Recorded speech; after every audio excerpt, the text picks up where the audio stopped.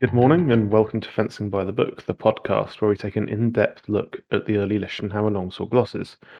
I'm your host, Mike Sworage, and joining us today are Jess Finley, Johanna Hopf-Gardner, Michael Chidester, Stephen Cheney, TQ, and Kendra Brown. I'm your host, Mike Sworage. Hi everyone. How we doing? It's been a while. Good. Yeah. This is like traditionally where I'd ask, what have we been up to in the last week? But how long has it actually been since we last recorded? A month?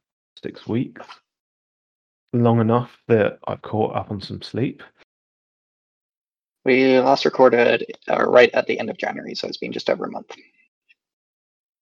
Cool. And how's 2021 being? Just before we started recording, we were talking about vaccine rollouts. Is the end in sight, do we reckon, or is it going to still be a long process? Well, I've heard that the South African strain is immune to the vaccine, so that should be fun once it spreads. The UK strain is fine, but the South African one, maybe not. We'll see.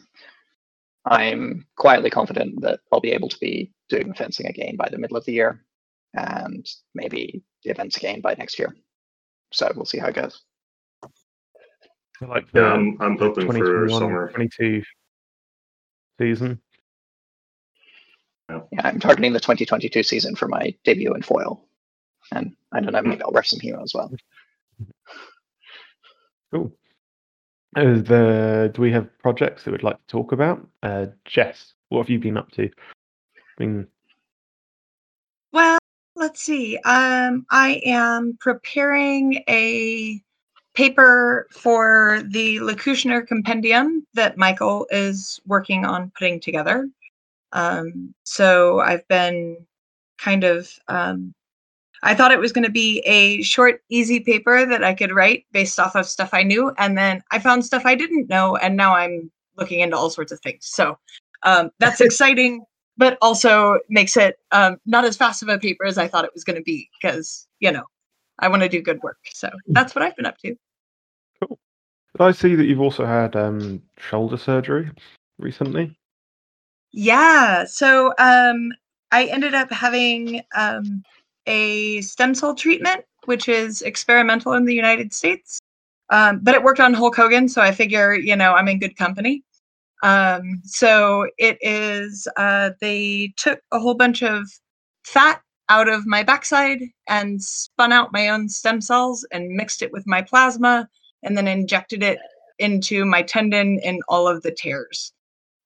So it takes about 6 weeks to see if that works or not. So I'm hopeful. Have you developed superpowers yet? No, disappointingly, but there's still time. Still time. That sounds so scientific. Joey, what have you been up to? Nothing really. I just thought about it and I haven't fenced since October. And that was only because I managed to go to Switzerland. So in Austria, fencing is still not allowed and it won't be allowed for, I don't know, another few months. So I'm on a break. Personally, I moved to Innsbruck. So I'm going to school again. I decided to go to med school, but not to become a doctor, but I'm in training to become called health instructor. So it's we're trained to keep people healthy, teach them to move healthily, eat healthily, keep their bodies healthy. And I really want to do the medical massage therapist afterwards. I'd really love that. Yeah. Cool. Because I had some really, really horrible internships at school, and I just found out for myself that I don't want to teach German until the rest of my life. So I'm looking for something different now. And I love it. I love it. Other exciting news. You've got another pony, haven't you? Yes. Yeah, we bought another pony for our barn. He's very, very small and very, very sweet. And he's got a super nice size. So he's like 140 centimeters in height. And I feel comfortable getting wrestled off his back. So we'll see. Nice. Horsey humour. Yes. Michael, what giant projects have you been up to? Oh God. You can't see him wincing, listeners. So I don't remember when we last recorded if my 32278 book had been out yet. That's out in the big color version with scans and the tiny pocket-sized version with no scans. I think that might have been out last time, but I don't quite remember. It was in the last month, I think. And then the LeCouchner facsimile project took off, and that's been a fairly roaring success. After initial doubts about how many people would be willing to pay $350 for a facsimile, we've sold close to 200 of those, whereas the cheaper one that I thought would sell like hotcakes, we've only sold 42. So sort of backwards from what I expected the numbers to look like.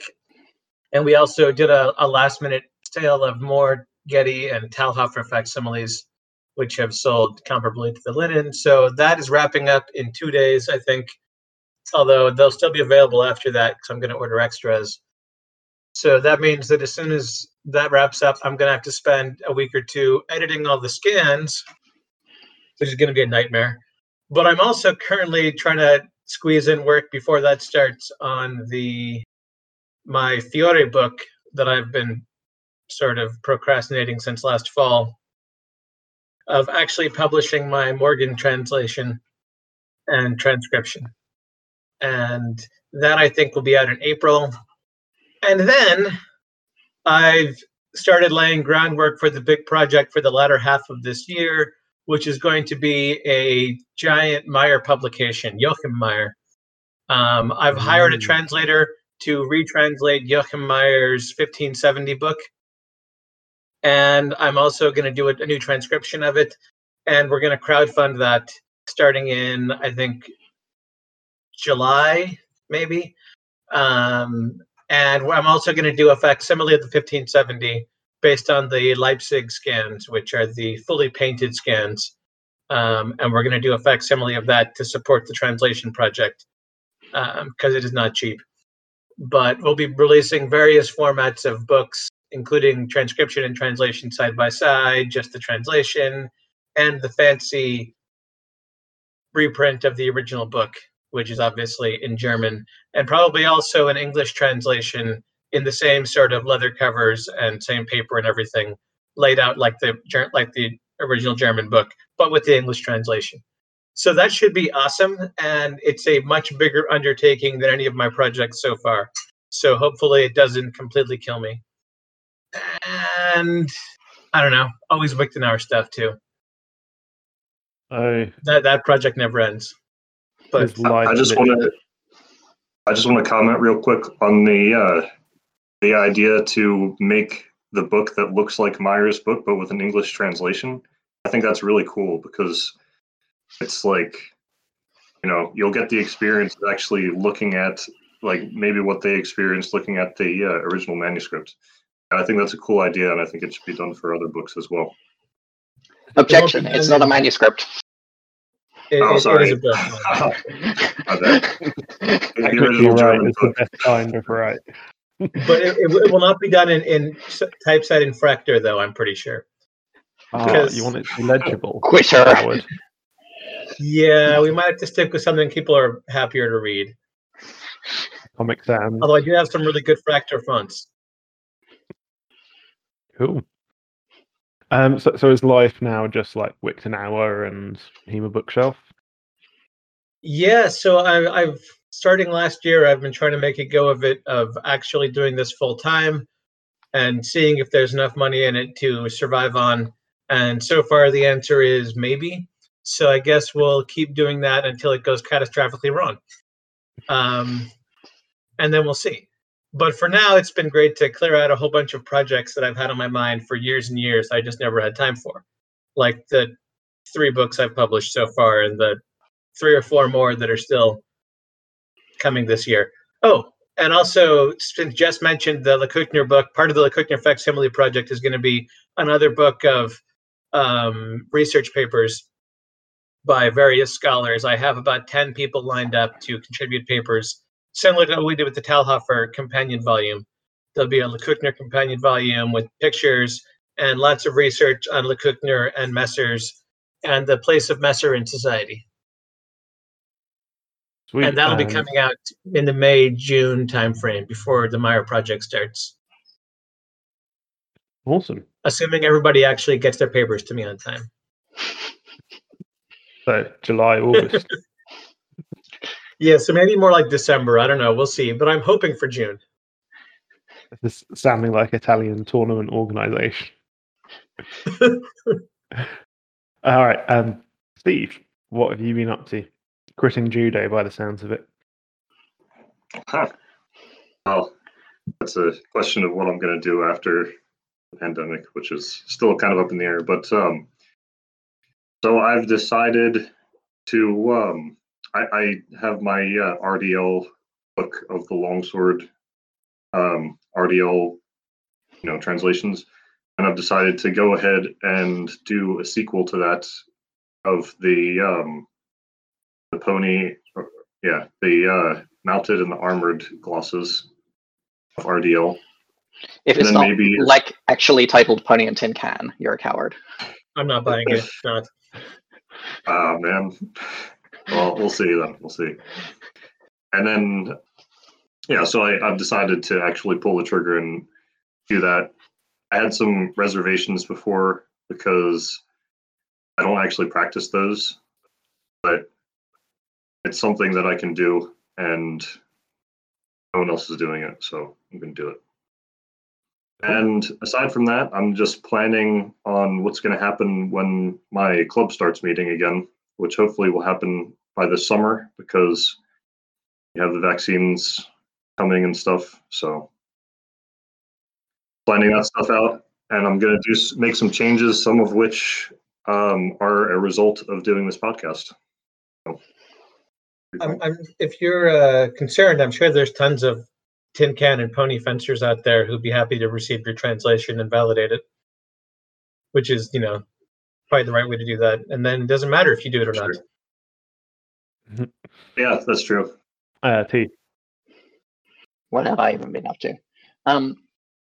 So I've had some family stuff and so on, but I've been still reading a bit more. And probably the one book I want to shout out from things I've read recently is Ziomek Wojciechowski's This is Fencing. Ziomek is has been the coach of the British modern Olympic fencing team, like at the Olympic level, for several years. And he wrote a guide to training fencing. It is mixed. There's some really good stuff in there. The format overall isn't amazing, and it could use better editing. But if you want to just get a whole bunch of stuff from the brains of a really good coach, it's definitely got some valuable bits in it. Probably the coolest thing that I've stolen from it so far on the first read through is an idea called Tochka, which I'm definitely going to be using in future, which is basically the change in distance just as a fencer is attempting to hit. So like when somebody launches their attack as they're going towards as they're like committed to their opponent, the opponent can adjust the distance. And that last minute adjustment in distance and how you have to compensate for it as an attacker is a really cool concept that I kind of thought about in passing, but hadn't really had a good framework for thinking about. And he talks about it in several places. You've committed to making your attack, but while that's happening, your opponent's still changing things. You pull the trigger and are going. And they like maybe take a little step back that you didn't anticipate, or take a little step forward that you didn't anticipate or something. And now you have to adjust what you are doing to deal with where they actually are, which is it's particularly important in something like foil because it's a thrust only weapon. So if somebody like comes forward and your point isn't over their target, you're going to miss. But it's also pretty relevant in longsword as well. I think a lot of messy fencing you see is people not really having a model for understanding how their opponent is changing the distance when they're trying to set a distance. like person steps forward with an attack, person steps in with a parry, distance has collapsed, and nobody really understands why that's happened. Yeah. So it's a pretty cool framework. But overall, maybe not the book for you unless you also fence foil or really want to have a completionist library of fencing coaching books. Oh, thanks. Probably super Ken- relevant. That idea, T, is probably super relevant to Spear as well, right? Because Leichenauer talks about stepping back as being a completely reasonable tactic to dealing with thrust incoming from a spear. Yeah, messing with distance in general, and especially last minute messing with distance, can really mess up certain types of attack. And having a way to think about it is very valuable. Cool. Kendra, what have you been up to? I gave a talk on the big Discord about how to get started in manuscript studies and translation stuff, which I think a recording will be available to Discord people. I don't know if they'll make it available to the general public. And for reference, it's your recording, and you can have it made available to whoever you like, is I think the normal deal. Sure. I don't have a YouTube channel, so I'm somewhat limited in my ability to do that. I haven't written it yet, but I will try to before this episode gets posted. I'm going to do a blog post that sort of matches it so that people who didn't catch the lecture can just read it. And also my current, like literally today project is trying to figure out ways to visualize patterns of word use within a gloss. I have an example that I will put in the chat so that we can put it in the show notes. Does it have enough charts to make Steve happy? There will be so many charts, so many charts. But so this little example is just a list of pages in the manuscript, and then I highlighted all of the ones that are Latin translations of German passages that mention indes to see where they fall, and it's much less evenly distributed than I thought it was going to be. There's only actually 18 mentions of indes in the Lev gloss. Latin. Or in German. In German. Okay, yeah, that's that right. I'm surprised that there isn't any. It's the center of everything, you know. Yeah. Yeah, that's my stuff. Cool. Thank you. Right, that leaves me. What to report? So, how'd your tournament go? Yes, a week ago we were going to have our summer tournament. All prepared. Guys had flown up from Christchurch for it, and then 11 hours before the tournament was due to start, Auckland went into a level 3 lockdown. So that was pretty frustrating. I think I'm still at the burnout stage after that. And also at the moment, like the weather's turning, we're going into autumn, so basically we're starting fencing season. So between the two of those things, pretty frustrating. I think that if I do much fencing in the next couple of months, it'll probably be epee. Just need to recharge the Hema batteries, you know. The Christchurch guys are talking about holding an event in the middle of our winter, so that'll be like in July type time. So yeah, that'll be something to look forward to and train towards. Yeah, sweet. Cool. So this is normally where we'd ask Joey to read out a section of the of the Zettel. We could be really mean and ask Joey to read the entire Zettel. I think that's the right way to start this off, yeah. Yeah, are you up for it, Joey? You got to remind us of what we talked about before, right? Yeah. I know. I promised it. I know. I remember. Yeah. But it's a lot. It's about 40 episodes worth. Do it from memory too. Yeah. In a dimly lit room.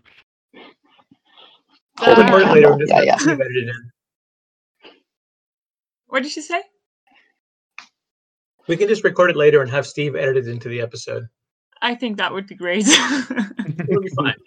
I can practice first. All right, Steve, if you could read out the entire of Harry's Zettel. Yeah, just fix it in post. Okay. That needs to be done now. You're doing it? I'm just making more work for him later. Don't worry. Well, I mean, this is the last time I'll ever have to do it, so might as well make it a big one. Yes. So now that we've heard the Zettel in German and Harry's translation, we've all been reminded about what we're here to learn. Wow. What do we think, guys? Pretty good. I know. I think that's a system. It's got some gaps. I think should we go through viewer questions, listener questions? Yes. First, or should we? I think listener questions is good. Okay. Listener questions will give us some actual framework, which might be useful, because apparently we need that to talk about anything. Yeah. Except the first listener question. Or the first question. Okay, so Nathan Weston, from a conversation on the Discord, Nathan says, "My wild theory is that Absetson is offering an opening to draw a predictive attack and then making a parry riposte." Steve said, "That may not be as wild as you think. I think I like that idea, though, that the difference between Absetson and Versetson is Absetson is premeditated. The crimped section does, I think, have the most cases of making itself open." I think it's a pretty good point that if there's one thing that I wish that I understood better, it's like the whole what's an Absetson, what's a Versetson, what's a Vorsetson thing. At the moment, it's just like this isn't a question. This is just something that we were not this time. Well, we're talking about it now, so yeah, good. Oh, you're gonna have to edit all of this out and post. No, of course not. Yep. Yeah. I just thought that was a cool framework that I hadn't really considered before. Like when you ask yourself, what's the difference between Absetson and Versetson? I've definitely noticed that the Krumpow, which has strong Absetson undertones, and the Absetson play are the only places in the gloss where you're told to make yourself open. But it never ever occurred to me that could be like the core idea of what's going on with Absetson. I think it's a cool idea. I would buy it. I don't have any complaints about it. I don't know if it's true or not, but that's kind of might become my headcanon. I think what I like most about it is that it gives as an idea, is that it gives you a tactical way to understand the difference between these things, and then that tactical way is going to play into the technical bits might well be the same, but a parry you do as an oh shit response and a parry you do as a deliberate setup, the movement itself is kind of similar. But the fact that it's an oh shit response versus something you deliberately set up and intentionally invited them into changes the underlying situation a lot. And I think that's actually a worthwhile thing to emphasize when talking about it and teaching it. So it's probably something I'm stealing for the same reason. And it's a cool parallel. Yeah, I still kind of think that Absetson is like a subset of Versetson. Versetson is like a broad term. So it's that's not even necessarily contradictory to this. You can say we have the general category of Versetson, and then inside that, when it is an intentionally drawing an opponent into an opening to use Versetson, we call this Absetson, right? A special case of a thing can be worthy of a name by itself to draw out the thing which makes it special. Yeah, I think it was a really great insight on his part. He shared it with me back in April, and I was just like, yeah, I'm sold. I buy it. Even furthermore, because of that idea of, as we discussed during Indes, right, that Absetson has the Indes thrust, right? So Indes your parry or Indes whatever, we don't know, but that you're getting that thrust in there. And we have similar language in Krumpow, but it's Indes wind, right? So there's a lot of correlation there when Krumpow is called Absetson. Regarding Versetson, Vorsetson, all that, I mean, maybe relevant. I don't know, but in the hunting language, versetzen is to unharbor them, right? To make them move out of their guard, right? Or to make an animal move out of its hiding place. But vorsetzen is when you have determined which way you're going to make the animal run, you put your dogs ahead of the animal, right? You set them before. So that relates to this idea of absetzen, right? That you have pre-planned which way you're going to make them go, and you set your attack ahead of where they're coming. So, there you go.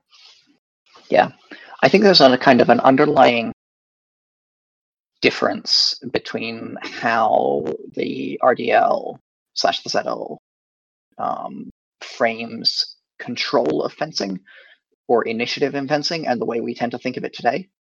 And I think invitation type actions are probably the clearest expression of that, where nowadays kind of the intuitive response a lot of people have is that, if you offer an opening and the enemy attacks it and the opponent attacks into it, then that is, you have the initiative because they are taking the opening you offered. And that's true from one perspective, but my gut feeling is that and this I think links into why Vor and Naka described the way they are, and it even can link into things like how Jess has just described vorsetzen. It's different to lay an ambush on the path that you expect somebody to come down and wait for them to come into it, versus chase somebody down a path that you have laid an ambush down, right? Those are two different ways around to solve a problem.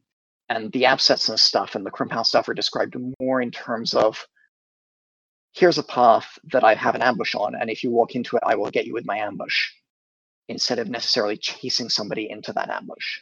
So there's still this difference but similarity, which I think is quite cool. I think another interesting aspect of this is, if I can anti-gloss this for a second, is that throughout the gloss, it seems like if our opponent offers us an opening, we're supposed to go for it. They want us to try to take it. So it's if I'm offering you an opening, then I'm tricking you. But if you offer me an opening, I'm still going to try to beat you by taking it. Which... just be a better fencer. But it absolutely works in fencing. The number of times I see people hanging around in a position with their sword, go on, try and hit me in the head. I'm just oh, for sure. Yeah. And I think that when I see conversations about Vor and Nak, and people are going, well, if I invite you to do an attack, secretly I've got a hidden Vor. It's just nah, bud.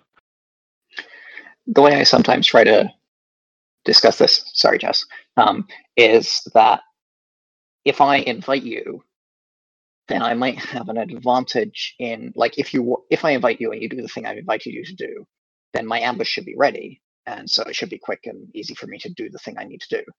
But I still have to react with my ambush to the thing you actually did, not the thing I wanted you to do, right? If I give you an opening and you attack somewhere which isn't the place I invited you, I have to adapt to what you're doing, and that's why what I'm doing isn't Vor, despite the fact that if it all goes to plan, you've played into my trap. So you get this it's not, it can feel like it's the same when it all goes perfectly, but as soon as you look at what happens when it goes wrong, you realize that the person who offers the opening has to respect what the incoming attack actually is, instead of being able to force compliance.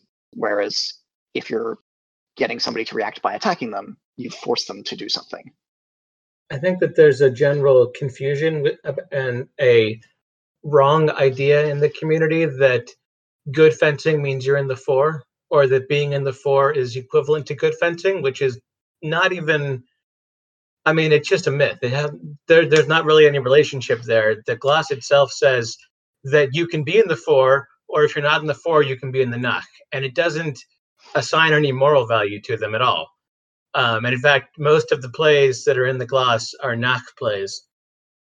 And obviously, the best case scenario in any fight is hit the guy and walk away and nothing happens to you, which could technically be considered the 4, but that is not hardly any fight. So 4 and Nach are ways of describing how plays are going. They're not ways of saying who's the better fencer or who is fencing better in this exchange. So there's no reason to try and twist the definitions around to describe every possible good fencing move as being in the 4. In fact, that sort of inhibits understanding. Yeah, I definitely agree with most of that. One thing I would slightly quibble with is that I think the ideal doctrinal goal is to have Vor to start the exchange, because to be the person who does the Vor side of it. But there's a difference between that being your doctrinal goal, like the thing you are trying to do, your plan A, and that being the same thing as good fencing. If I come forward and try to attack someone, that's my plan. But if they swing at me first, I have to respond to that, and that's just playing the game of fencing. Yeah, I mean, I think you can read the text that way, but I don't think you're required to read the text that way. I was basically gonna say the same thing, but I was gonna word it like, I think the goal is to attempt to be in the 4. Or not the goal, but I think, and we're getting into the big picture stuff here, which is good. I think, what in the second general lesson, like, don't parry all the time, try to attack. I think the idea behind that is attempt to be in the 4. Obviously, it's not always going to happen, and there's nothing wrong with it if it doesn't happen, but always look to be, look for an attack. Look for an opportunity to attack. Yes? I don't know. Is don't wait for your opponent the same as being in the 4? Well, it says don't just stand waiting for them. Jess, you were going to say something. Yeah, I think I would rephrase it in a less vague way. That is, the goal isn't simply to be in the Vor. The goal is to make them be in the Nach. Right? Because the goal is to make them run, to make them parry. So while to we make can them behave predictably. I'm sorry, go Mike. Oh, I just said to make them behave predictably and be responding to what you're doing. Right. And so we can discuss whether there is such a thing of moving first but not having Vor. I don't think so. But, that's a point that people get wrapped up in trying to talk about Vor because they're not understanding why you're doing that. It's so that you are the actor by making them react. And if they are not reacting, you aren't acting. Yeah. If I was going to quickly summarize the sort of the priority order of actions for the gloss, it would be try and go first if you can to make them react to you and make them react to you. If they go first instead, react to them. If they go first and you don't react to them, you're being stupid. Right. Like you. And so I was actually discussing this yesterday, and I was thinking about like Vor plus Indes beats Nach. Nach plus Indes beats Vor, right? But people often think Vor plus Vor beats Nach, and it doesn't. That's just you striking twice, and you're going to get hit. If that makes any sense. Nach plus Indes beats 4 plus 4. Yes. Yes. I like this Liechtenauer math. Cool. This seems like a good point to move on to the next question before we end up in a super, super rabbit hole. Okay, so this one comes from Jonathan Paulino, and they ask, what is the panel's preferred way of teaching the material, not to a beginner? What, if any, are the parts of the text that are still unclear or really subject to interpretation? After listening to the Vinton episodes, I figure there are other sections that might fall into that category. An additional question, we'll answer this one first. So, how do we teach the material? Let's start with Jess. You're doing a load of teaching, eh? Yep. Since you just no pressure. no pressure. No pressure. Did you go through it in order, or no? I mean, kind of, but no. Right.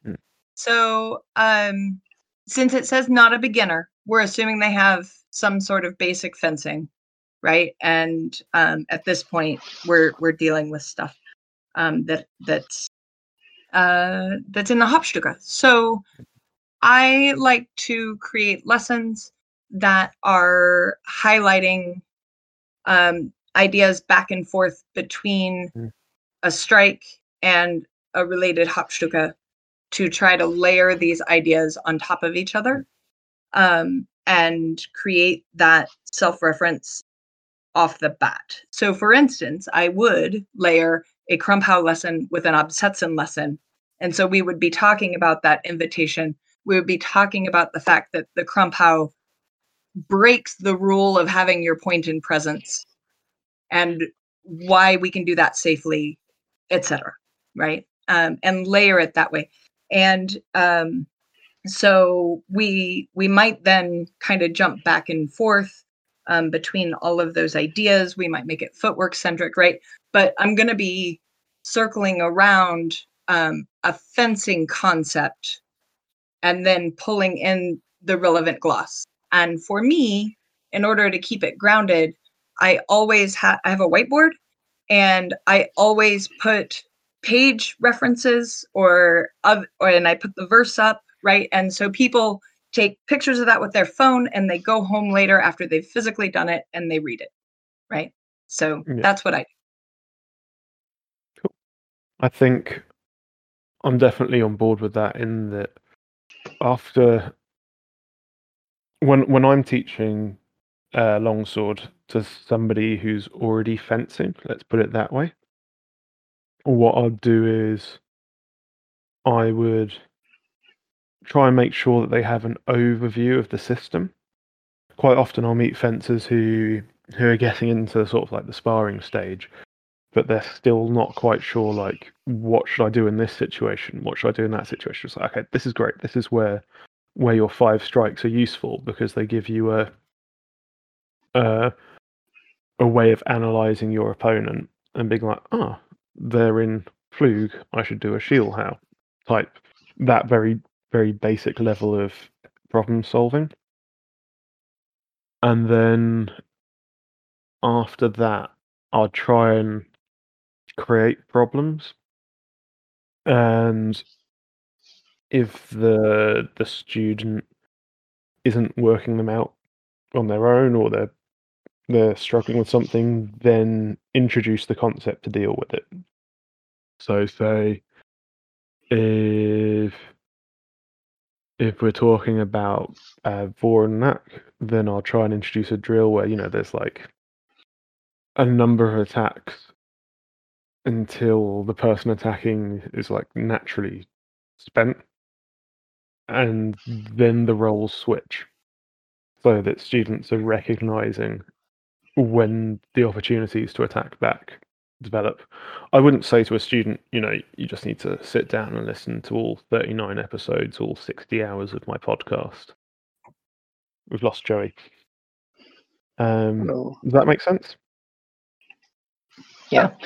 I think there's maybe a way to interpret this question, which reminds me of something I'm pretty sure I heard this at a Jake Norwood class like 4 years ago or something, where he was talking about Lichtenauer goggles, right? Like the idea of Lichtenauer not as a bunch of fencing moves or a bunch of cool techniques or a bunch of whatever, but as a mindset you use to analyze fencing. And I think this is probably the thing I would emphasize the most in trying to teach somebody who is already has fencing experience. Isn't so much these are the magic Lichtenauer moves, but rather this is the way of understanding this is how to use the Lichtenauer mental model to understand fencing and frame fencing actions and make fencing decisions. As for how to actually do that, the way I used to do this when I ran a club was we worked our way through the gloss week by week. And That isn't what I do these days, but it worked okay. The way I do it now, or at least, sorry, go on. I was going to say, is that because you were teaching more people from scratch back then, or just you were learning the material yourself? A bit of column A, a bit of column B. I think one valuable thing in trying to do it that way is that, for a teacher in particular, is that it forces you to be conversant with everything. I couldn't skip bits of stuff that I wasn't happy with or didn't have an interpretation for. I had to face up to them and try and work out what the fuck it meant. So that was valuable. And I definitely learned a lot by doing it that way, but I don't... Correction, I do still think it's probably the best order, but I don't think the way I was doing it is the best way to do it, if that makes sense. Yeah. I have more going. I was just going to say the way I do it now is 1-to-1, because that's the way my club works, or at least it does when we can fence. And so generally what happens is I will have a conversation with the particular student in question about the thing they are trying to, either the idea they're trying to learn or the problem they're trying to solve or the whatever they're trying to do.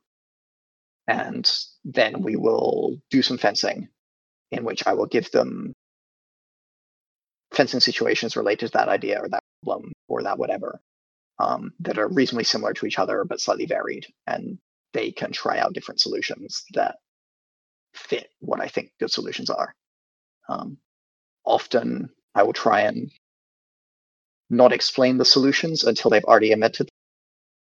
So like we might talk about like what are the you're trying to solve this fencing problem, right?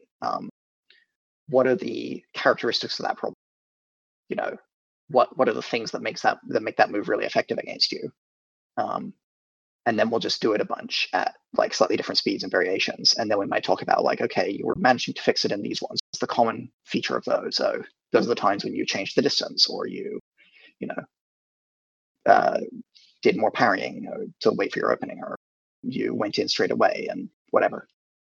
But it's also complicated for me at the moment because I'm teaching people who have very mixed fencing backgrounds and don't necessarily want to learn Lichtenauer Doctrine because they might normally train at a Vadi club or something. I just want to comment. So pre-COVID, my class structure was basically, as far as teaching the source goes, is go through the source in order in its entirety. One piece at a time in one class, and we had one class a week. And I'm going to change that model. And the reason why is because I feel it's like with one class a week, I feel it becomes too disjointed. You have each week you have a separate thing. And even though it is in order, there's a week in between. So like you recover, you maybe aren't thinking about what you did last week anymore. Or yeah, and you're definitely not thinking about what you did like a month ago. And there's no way to bring it all together in a cohesive way. So I think I want to, going to change that model and probably do something that's kind of like a combination of what all of you have said. It'd be like a goal-based thing, and bring together different parts of the gloss that reference each other or talk about each other or whatever. Yeah. The model I'm vaguely making plans towards running an actual club again at some point, probably not soonish. But the model I'm starting to play with is instead of like a sort of a linear whatever, an idea of like a spider teaching or learning as a spider web, where you have a series of spokes that are like the core things, and teaching repetitively works its way through all of those. And then each time you come back to a spoke, you're integrating new stuff or just reiterating old stuff or whatever. But the idea being that there's a relatively limited number of spokes. They're all introduced very early on, probably in the beginner's course, whatever that becomes. And later teaching is very much based on like extrapolating on these ideas and adding new stuff to them.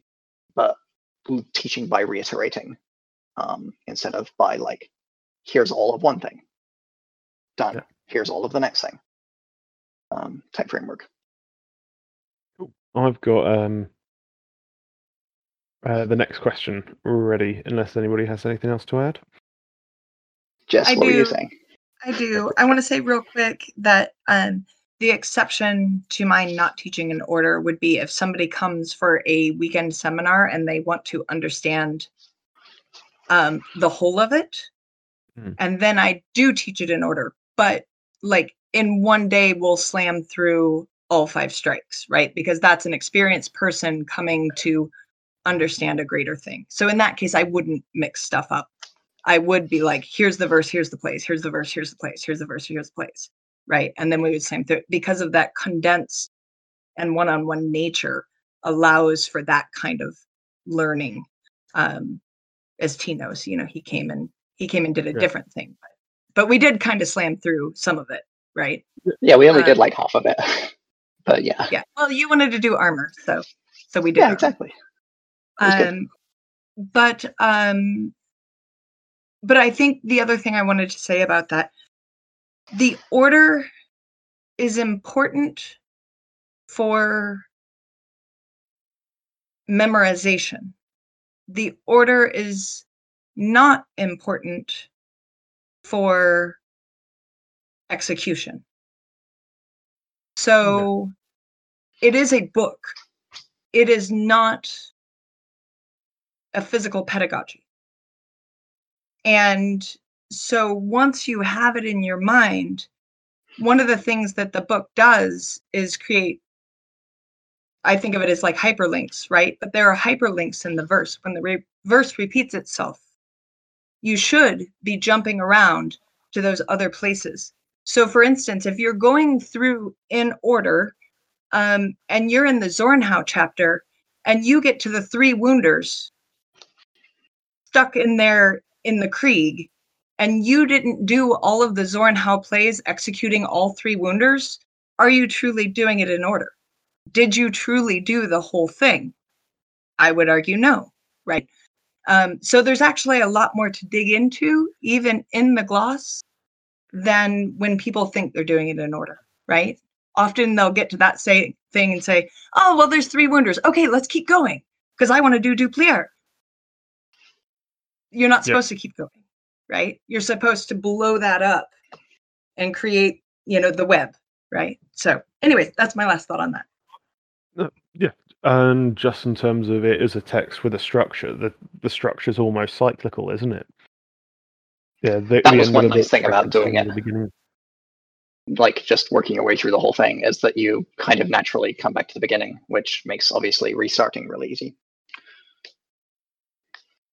Right.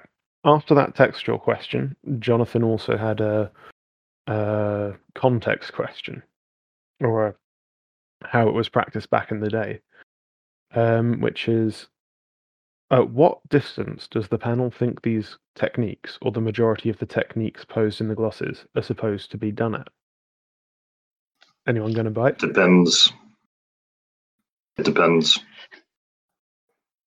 That's my final answer. Okay, I'll give a more satisfying answer.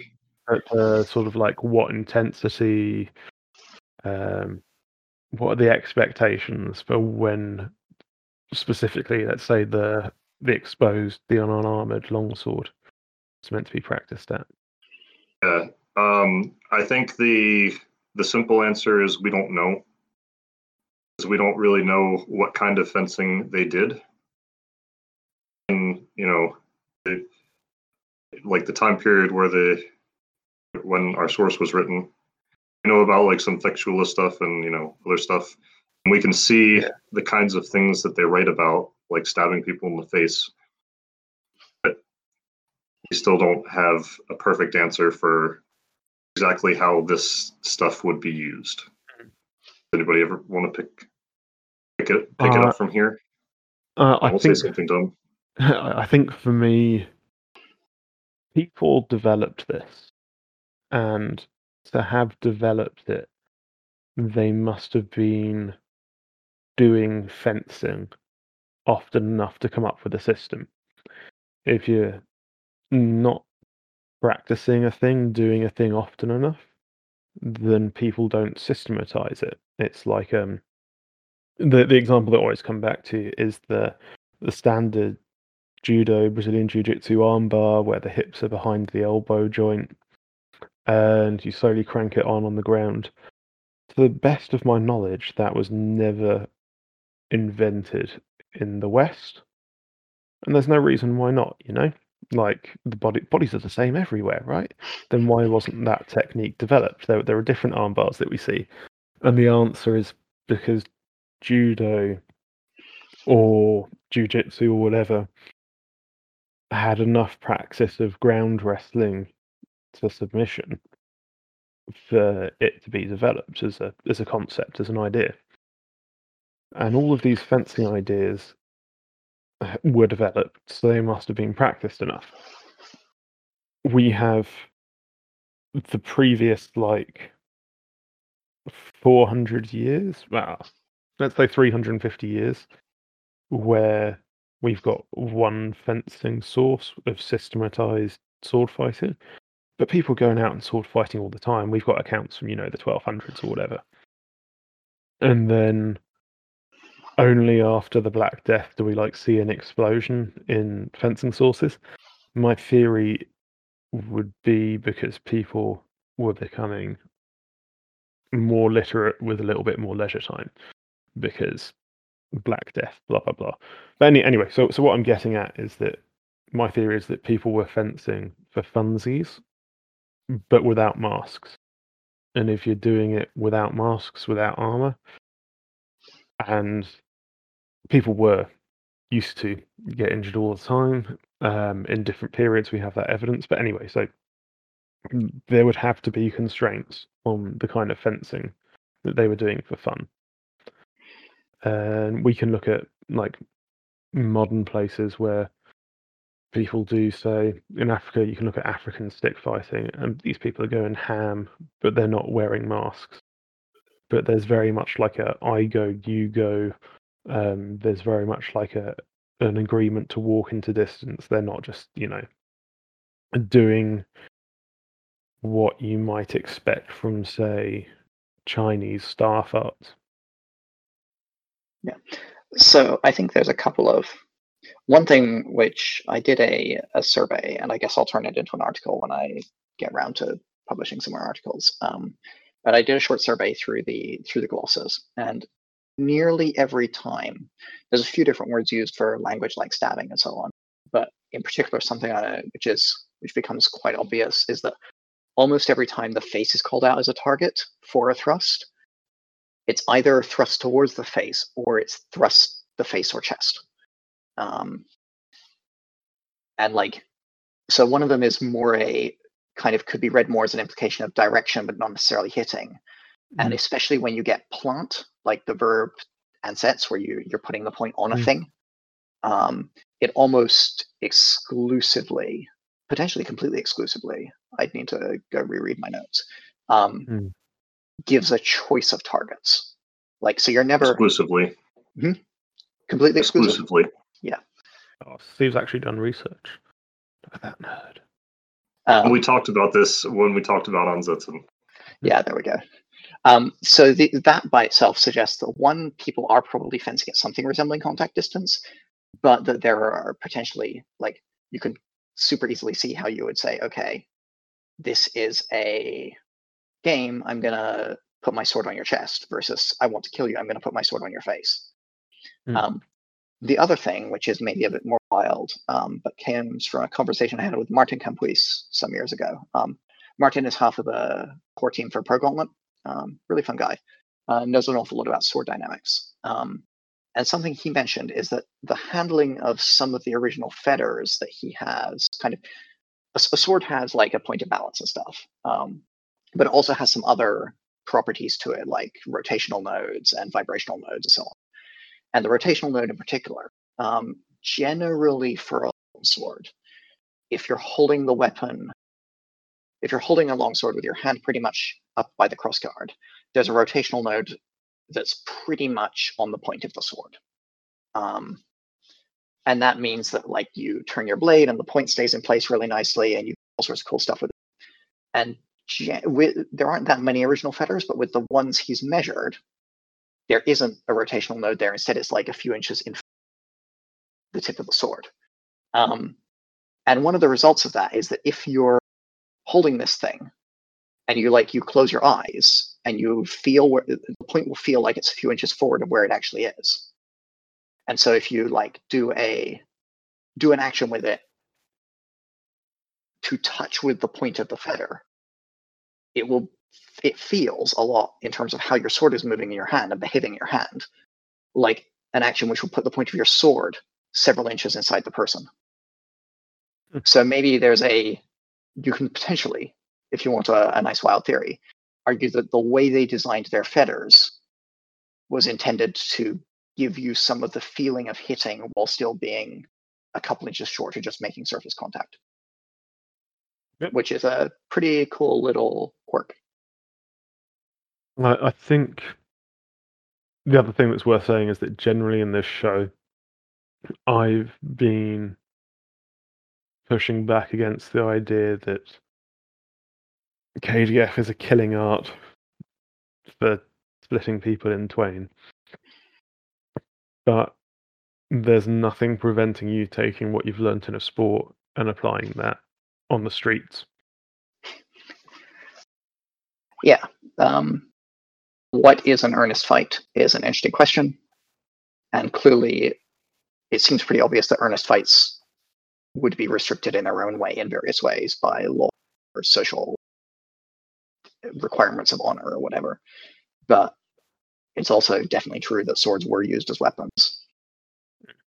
And people who are learning sword fighting from a professional fencing master might well be expecting to use their sword as a weapon as well as for showing off down the fecture line.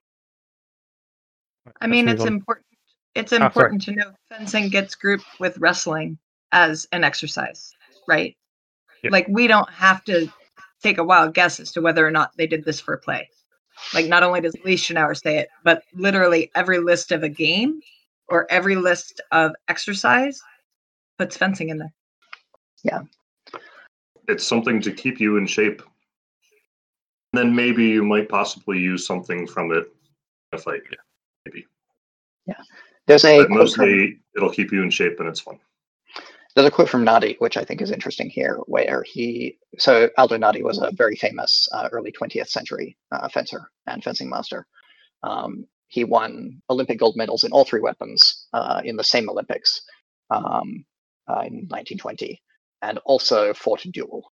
And he says that despite the fact that everybody who doesn't fence thinks like fencing and dueling are the same thing, they're totally different. And apart from some technical overlap, they're completely different worlds. Which is a really interesting little characterization. I paraphrase, but we can put the full quote in the show notes. But like, fencing as a game and dueling for keeps aren't the same, despite the fact that you might be using the same moves and ideas for them. But also, the more you might need to use those same ideas, the more you might need to take some risks in training and maybe go faster than we'd necessarily go, or use less gear than we'd necessarily use. There's a fun parallel to that. I read a book on crossbow guilds recently, and crossbow guilds in the Low Countries, and archery guilds for that matter, almost always had a legal immunity. Their members had a legal immunity to deaths caused in practice. Like, if a dude gets shot with a crossbow and dies at a practice or a competition, nobody's at fault and nobody can get in trouble for it. And the reason for this yeah. I was just going to say, where is the Office of Health and Safety? Yeah, but the cool thing about this is the reason for this is explicit, right? And the reason for this is that the value to the town's defense and honor of having good archers and crossbowmen is worth occasionally having people die in practice. This was a valuable enough skill for the town to have, and to have a really good archery guild, that the town would accept the fact that stuff would go wrong occasionally, and would the town would pay for their damages and stuff when that shit happened. And obviously nowadays, if you have a rifle club and your rifle club rules say, yeah, like if a dude gets shot, nobody's in trouble and the city will pay their family like a pension, your rifle club's going to get shut down. But it's a different world. Does that have anything to do with the fact that all the pictures we have of archery guilds have people like standing downrange next to the targets? So the main place you'd have an archery competition in like 14th and 15th century Flanders is in the main market square in the middle of town for 3 months. Right, I've got a story that I probably should not publish when this podcast goes live. But you guys, after we finish recording, ask me about the rocket challenge. Yeah. Just to jump in quick before we move on, very small tangent. You mentioned that it seems like the fencing manuals crop up after the Black Death.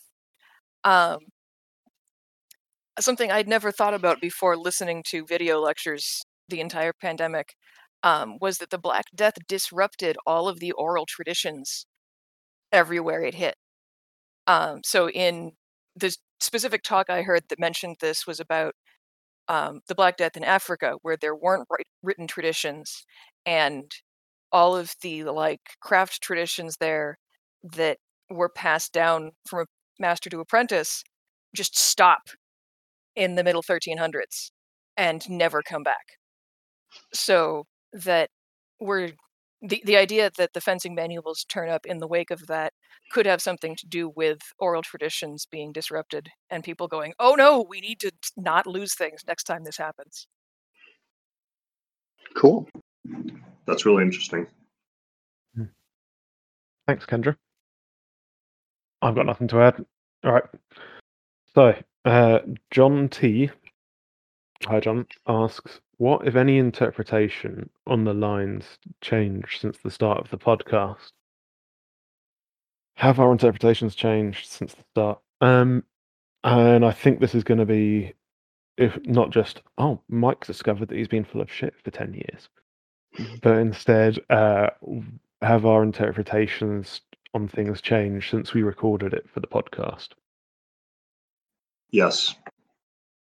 Exact examples. I don't remember how, because we've been doing this for a year. Yeah. I don't know if I can think of any specific examples right now, but definitely it has changed.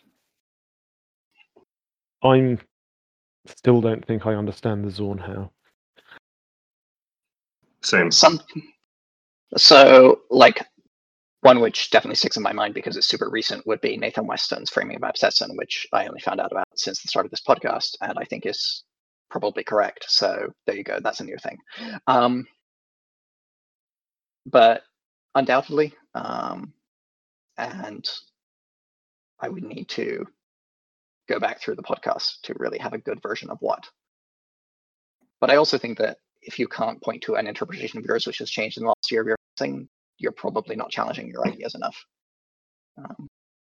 I just thought of a couple examples. Tsuken, I changed from the sewing machine to the up and down. And I tweaked my Zwerchau over the summer. Yeah. Because the Zwerchau doesn't work wasn't a satisfying answer for me. So I think it's pretty cool. Yeah, I haven't really done enough fencing since the start of the podcast. Yeah, there haven't been a whole many lot. major fencing opinions. But Nathan Weston's framing about Setson certainly fits for me. Eric D asks, what did we learn or notice about KDF during the making of this series which surprised us? For me, I think I learned KDF as a system that is, if you're being attacked, then you do a single time counter attack into that, which will be one of your 5 master strikes. And buddy, that is not what the book says. Yeah, it's parry riposte, it's compound attacks, it's feints. Yeah. When you get into the specifics of the plays, then it's very difficult to justify sweeping statements like that. I also thought there was more grappling than there actually is. Hands up on that one. I think a lot of the stories that Jess has told have been interesting. Like the Falcon ideas and cool stuff like that. The grammar of the word indes I found to be fun and surprising. You're a special man, Steve. There was the Breakfenster learning that it's not the Hobbit window or the speakeasy window, but a nunnery window. The Hobbit window. And probably other stuff that I can't think of off the top of my head. One thing I learned, which I wasn't necessarily, or which I can think of at least, maybe I should have done some revision about what we actually covered in this podcast, was actually something I noticed while doing the thrusting summary, which is that the different Hauptstücke describe openings in different ways, but relatively consistently. So some of them talk about go from one opening to another, or go to the opening on the other side or something, and other ones talk about named openings like the face or chest. But there are very few which talk about both, which I think is a nice little piece of evidence, potentially some sort of like amalgamation of ideas in the process of composition, where you had like a source of, you had like some stuff which was described in one way and some stuff the other way, and that kind of got mashed together in the process of compiling it into a thing. But it's a fun little point. I find out that I used to teach longsword the way I was taught, and I read the sources, but I interpreted them in a way I wanted them to interpret them. And I read it, but I didn't realize that there were different like angles to look at the sources or different ways to read them. I just had my idea, like the idea I was taught and the idea the people around me had, and I didn't think about it. And right now I realize that everything I realized that I understand the sources way less than I thought I would understand them. Yeah, but the problem is that I didn't have the time so far to try all the new things I learned, but I'm really looking forward to it. Yeah, so in summary, I overestimated I overestimated my understanding of the sources. Yeah. Oh, I've had it recently where like people are asking me fencing questions. I'm just like, buddy, no. You just do you. Just swing a sword, work out what works. And it's like, I don't know. It's like a Dunning-Kruger thing where I'm now at the point where I know nothing about fencing. Yes.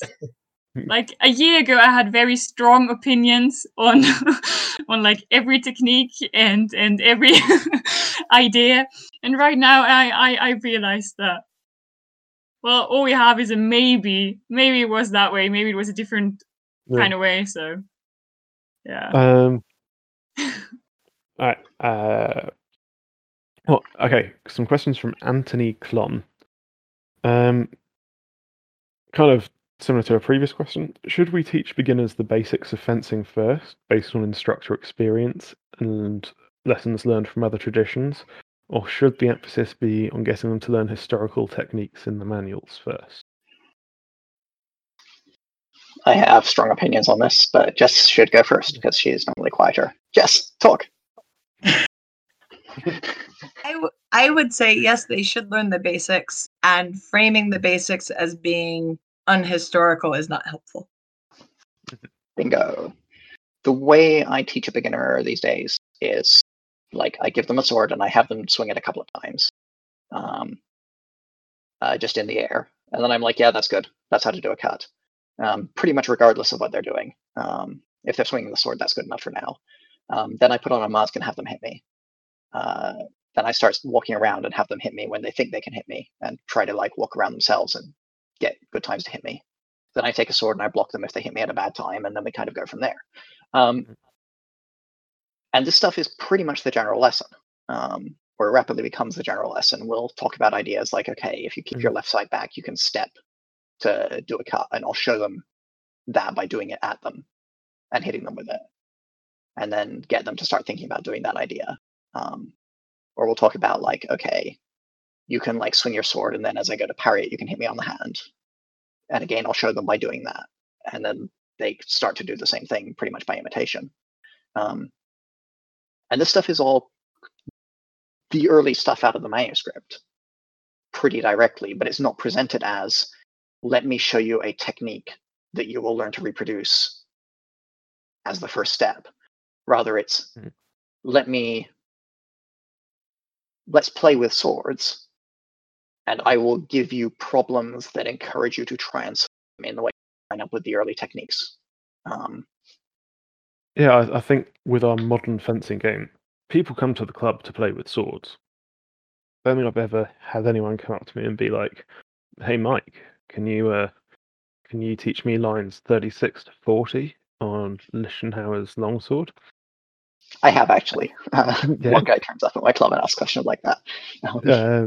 Yeah. Like I've had questions out of club time being like, "Can you explain this bit? I tried reading it, I don't understand it." But I think it's, if you're not using instructor experience to lead fencing basics, then why do you have an instructor? Like, why bother going to the guy with 20 years worth of coaching experience when you could just read the book and maybe look at YouTube? I think that if you're designing a format, then of course you should be bringing in instructor experience. When it comes to lessons learned from other traditions, I think it's super important to highlight when you're using frog DNA. Otherwise, you get students that think that the center line is important in Lichtenhauer. Which it might be, but it isn't explicitly. Something I specifically would say is that there's more basics in Lichtenhauer than is maybe necessarily obvious if you read it really carefully. And it generally feels safer to me to think about copying. If you need something, the stuff which I really try to make sure is 100% Lichtenhauer from the very beginning is thinking stuff, like how somebody is understanding what's happening. So the very first thing that they're doing is like trying to come up and hit me, and that's like Vor 101. And then if I try and hit them instead, they parry, and that's not quite. And then we start to like build from there. So the stuff which I really get picky about trying to make sure is coming across straight away is that kind of decision making. And if the decision making framework is Lichtenhauer, the techniques themselves will kind of converge towards Lichtenhauer, is an underlying view of mine. Yeah. As long as you're thinking about fencing this way, you're going to like naturally try and solve problems in this way. And you'll get the techniques themselves later. Mike, you go first. I was going to say that you only create problems to solve the game that you're playing. If you're playing Bohurt, then you're not going to invent unarmored longsword fencing. If you're playing Dog Brothers, then you're not going to invent playing with sharp longswords fencing. So, for me, like, the most important job of an instructor or coach is to create games that reward the right kind of behavior. Yeah. I would like to pose a tangential yet related question, I feel, which is, do you think it's possible to fence in a KDF/RDL/Lichtenhauer or whatever way without actually using any of the set piece plays?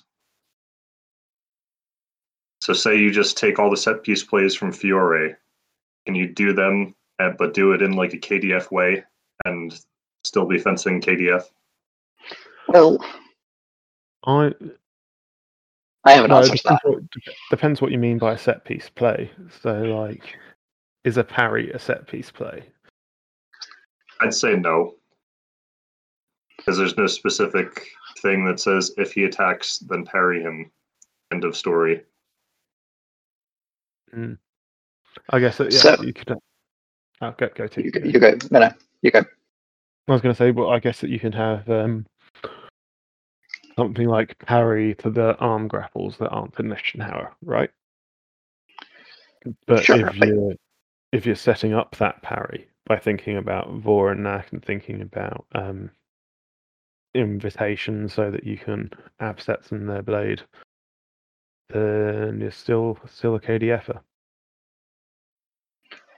Yeah, my answer would basically be yes, I actually think you can. I think you can teach a perfectly good Lichtenauer class, and I might try and do it at an event sometime when events are legal again, because I think it could be kind of fun.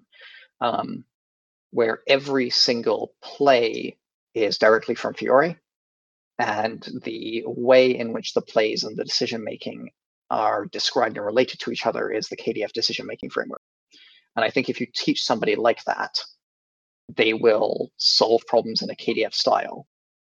And the reverse of this is that I think if you teach somebody all the KDF set pieces, but you describe everything in terms of tempo, and you teach them to make decisions based on like parry riposte versus single time counter and stuff, they will not fence KDF. They will fence some modern fencing system with KDF moves on the top of it, right? Like the moves are the paint job, but they're not just the paint job, because they're also the way you express the system, like the decision-making framework. But just having the moves won't necessarily make you make your decisions in a particular way. I think this is actually the reason a lot of tournament fencing doesn't necessarily look like what people might think of as KDF, is because it might have the KDF moves, but it doesn't necessarily have the KDF, like, magic goggles. All right. That nicely brings us into our next question, which I'm sure more people have opinions on. And this again comes from Anthony Klon. I'm curious about something else. Are the techniques, especially hanging and winding, for example, too exaggerated in our modern practice? It seems at first glance at the speed of sparring that they aren't used, but taking a closer look, experienced fencers are moving their swords to close openings and moving the point to hit an opening. So are windings and hangings much more subtle in practice than we typically think about? At one extreme, could these windings and hangings be analogous to what's going on with rapier? So basically, how much of techniques like Winden and Hangen actually happen in modern sparring and competition? Yeah, I say yes, they do, and yes, they're more subtle. So, like, a lot of times if I'm trying to set somebody aside, instead of going like this and stabbing, it'll just be this and stabbing. Just setting aside enough to get them out of the way. So maybe it doesn't look like a perfect winding or blade taking that you might expect from the book. I still think it has the same spirit and is pretty much the same thing. And also binds, obviously they happen, swords touch each other, but they're a lot faster than you might expect when first reading through the book. And things do happen, but they're not bind and then the thing happens. It's bind and then the thing, and then it's already over before you can even think about it. So I think one thing that I have tried to do throughout the series is always ask, when we talk about a technique, always ask if anybody has pulled it off in sparring with resistance. And answers vary. Through like some techniques are more common than others, obviously, but for the most part, except for like hand pressing, I think everybody said no. Most of the plays we've seen used, so that's my answer. Jess, Have you got an opinion on this? Nah.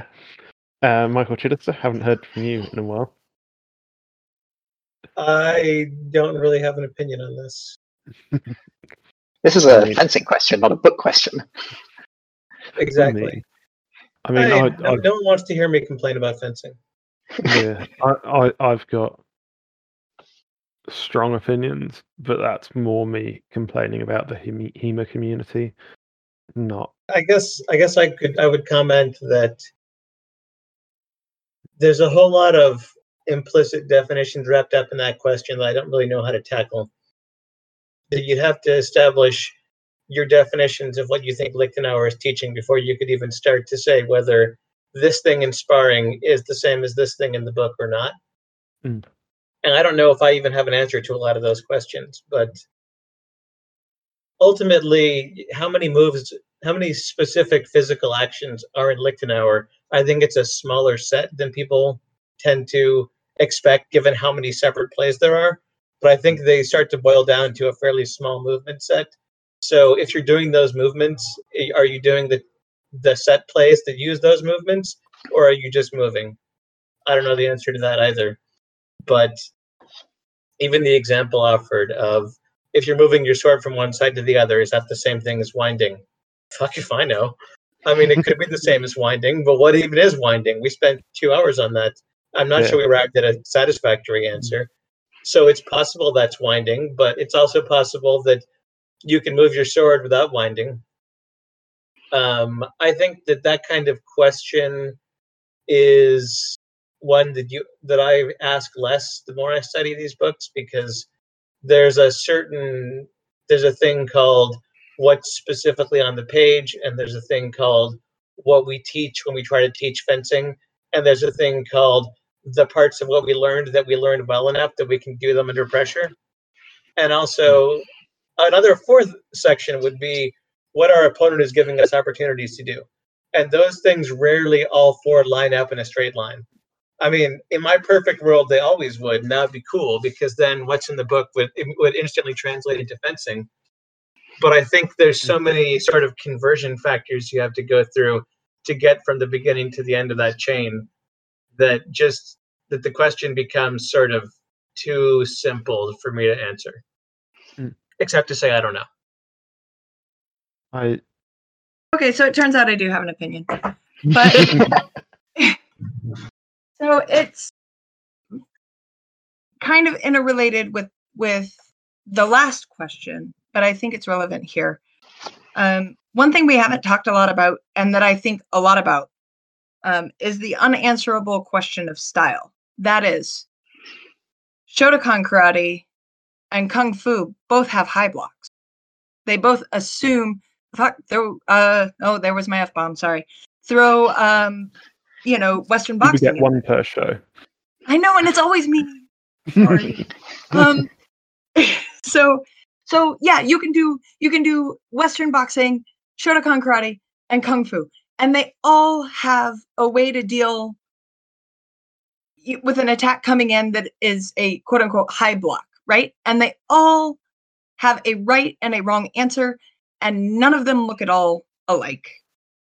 And so when we say, and when we ask questions like, is a movement in Tybalt winding? Yes and no, right? That problem will be solved in a similar manner, but because it's a different weapon, a different system, and a different style of movement, then no, it isn't, right?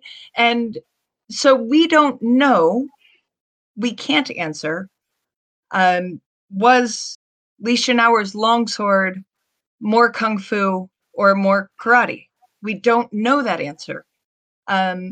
And so we have created HEMA, right? Which to me looks a lot like boxing often. That's what we've brought in, boxing or fencing, which makes sense. That's our discussion of movement.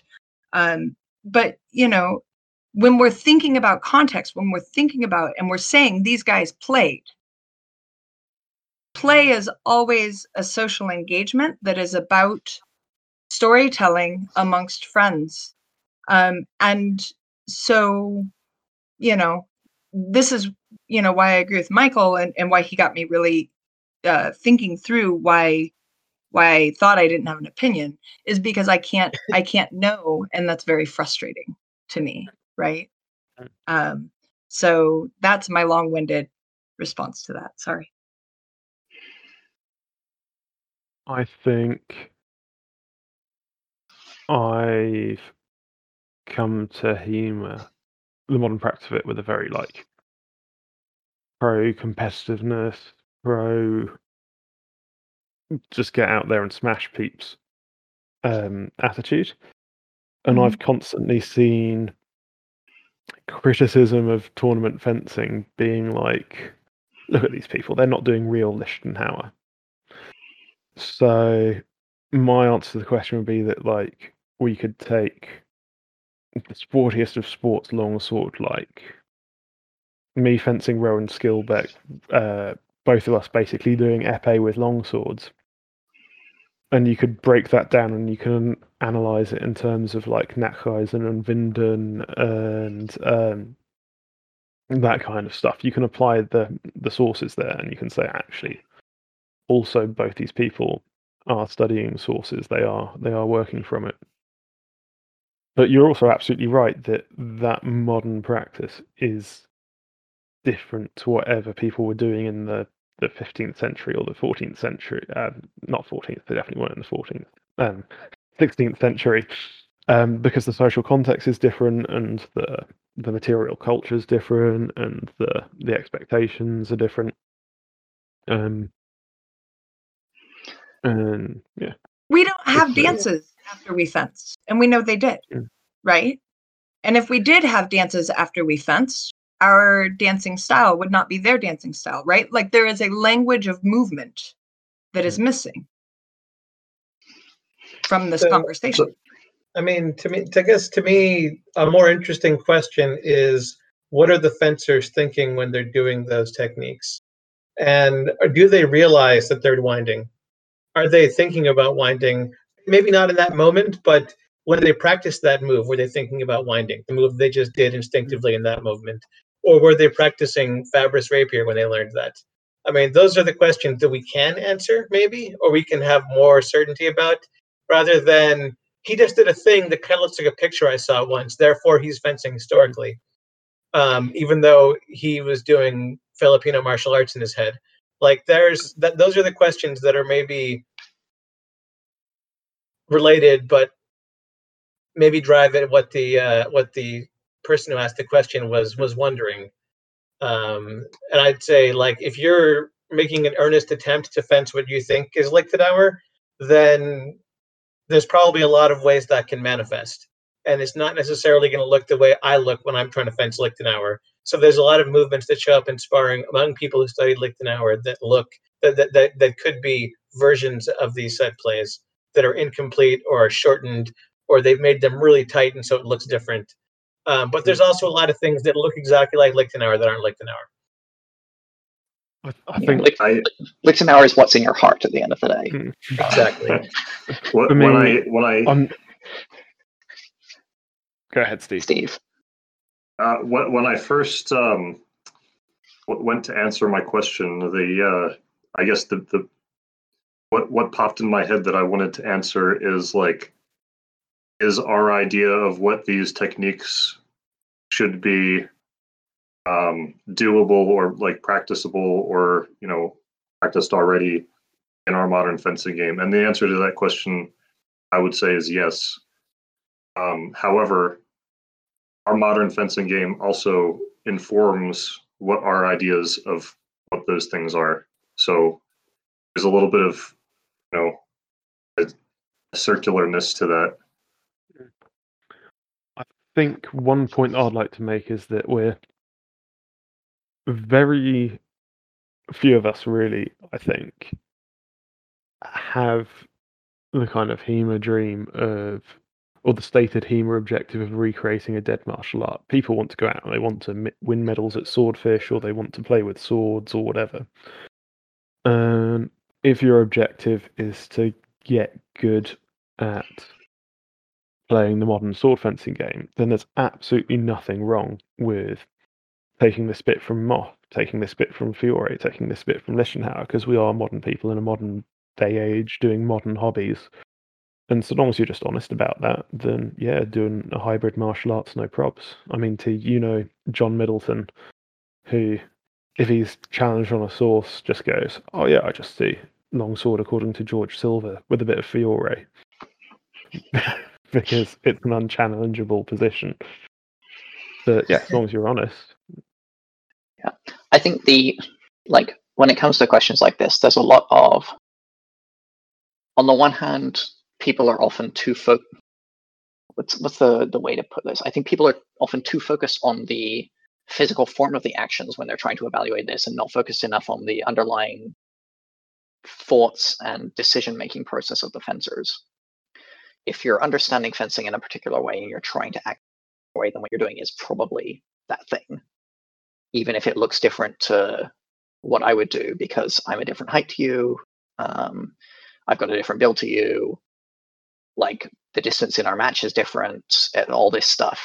The way a technique will manifest varies every time it's done, and always will, because every single fencing situation is different. But the underlying decision process might well be the same. And that's the thing which probably really matters.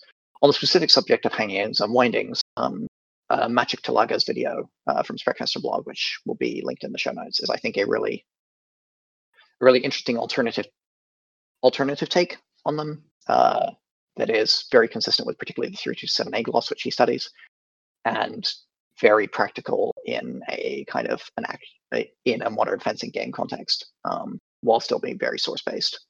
So having a watch through that and thinking about it can be a nice way to expand your mind about what you might be seeing in a fencing situation. So I'd recommend having a look at that for the person who asked this question. Okay. And I guess the related thing, actually, I'm just going to rant for a moment longer, is that they could totally be analogous to what rapier, but the underlying decision-making framework is different. If you're fencing with a long sword and you're doing like windings from a point forward guard, you're going to do something that looks basically the same as rapier. That shouldn't be a surprise, but you're probably thinking about it differently if you're thinking Lichtenauer, as opposed to if you're just doing two-handed Fabrice. Fabrice still being French. Okay, rant over. Cool. Hallucigenia Host, probably not their real name, asks, what are your thoughts on what kind of tactical game someone might want to play if they're fencing in Alba? I've got opinions on this, but panel, go first. T, you had your hand up. Me. I teach classes on this one. Do the extra plays for the fencing from the sweeps. It all works from Alba, and it is all framed in the tactical structure of Lichtenauer. The first and most important question is, are they attacking you or are they not attacking you? If they're attacking you, you parry by striking up. If they're not attacking you, you hit them, because that's your basic Lichtenauer choice. Then if they are attacking you, you parry, and then you work according to hard and soft on the sword. It's all in there. That little section of stuff is pretty much complete. It's a great little system. Just use that. Yeah.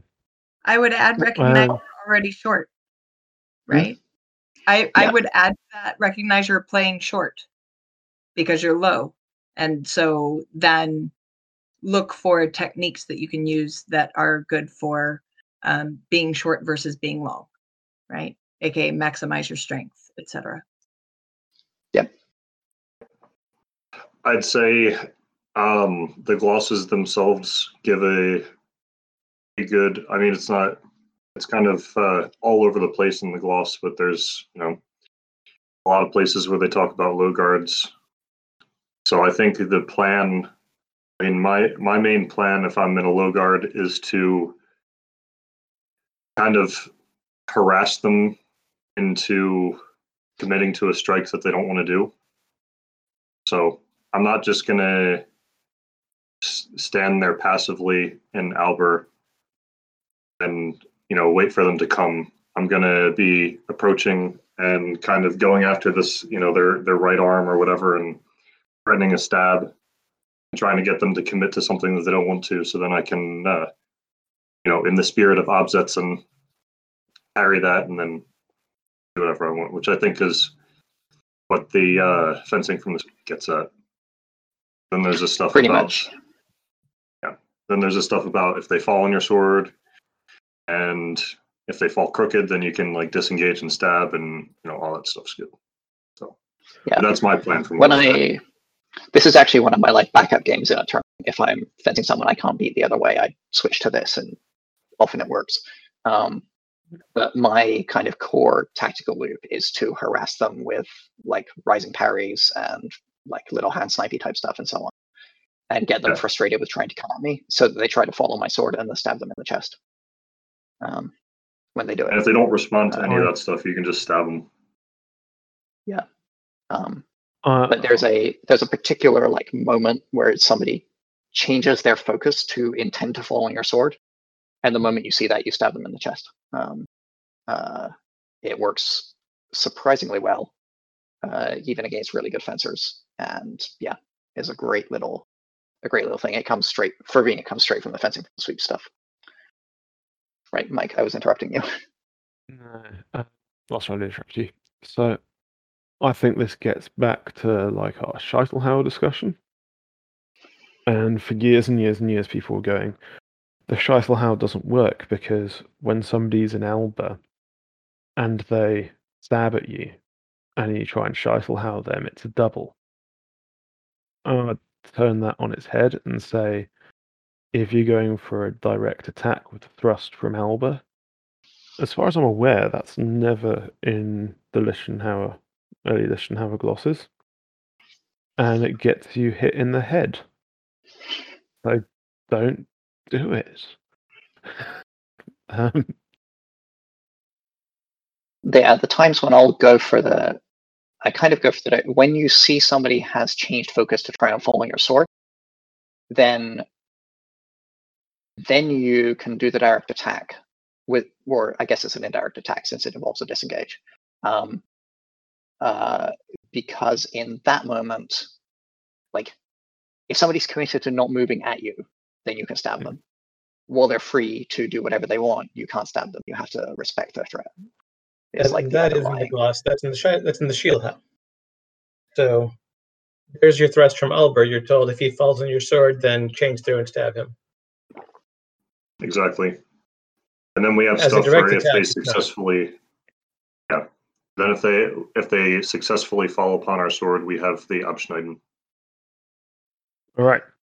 And if none of that is enough context, then you go look at the Harnisfechten and the plays from right. You look at the plays from the third guard, and there we are. Right. Alas, we're never going to know what's meant by press the sweeps and what technique is being used there and so on in the Scheitelhauer. This last question is kind of like a hybrid from Roman Krapov's. Actually, no, two separate questions. Roman Krapov from Auckland Sword and Shield, shout out to the ass. I'd love a question to the panel regarding what avenues of research they'd like the wider community to take up. There's always more research yourself, but what would you like to see the Hemasphere at large take up the slack on? What questions that they like to see debate, etc. So basically, what would we like HEMA to do? Illister? Buy more facsimiles.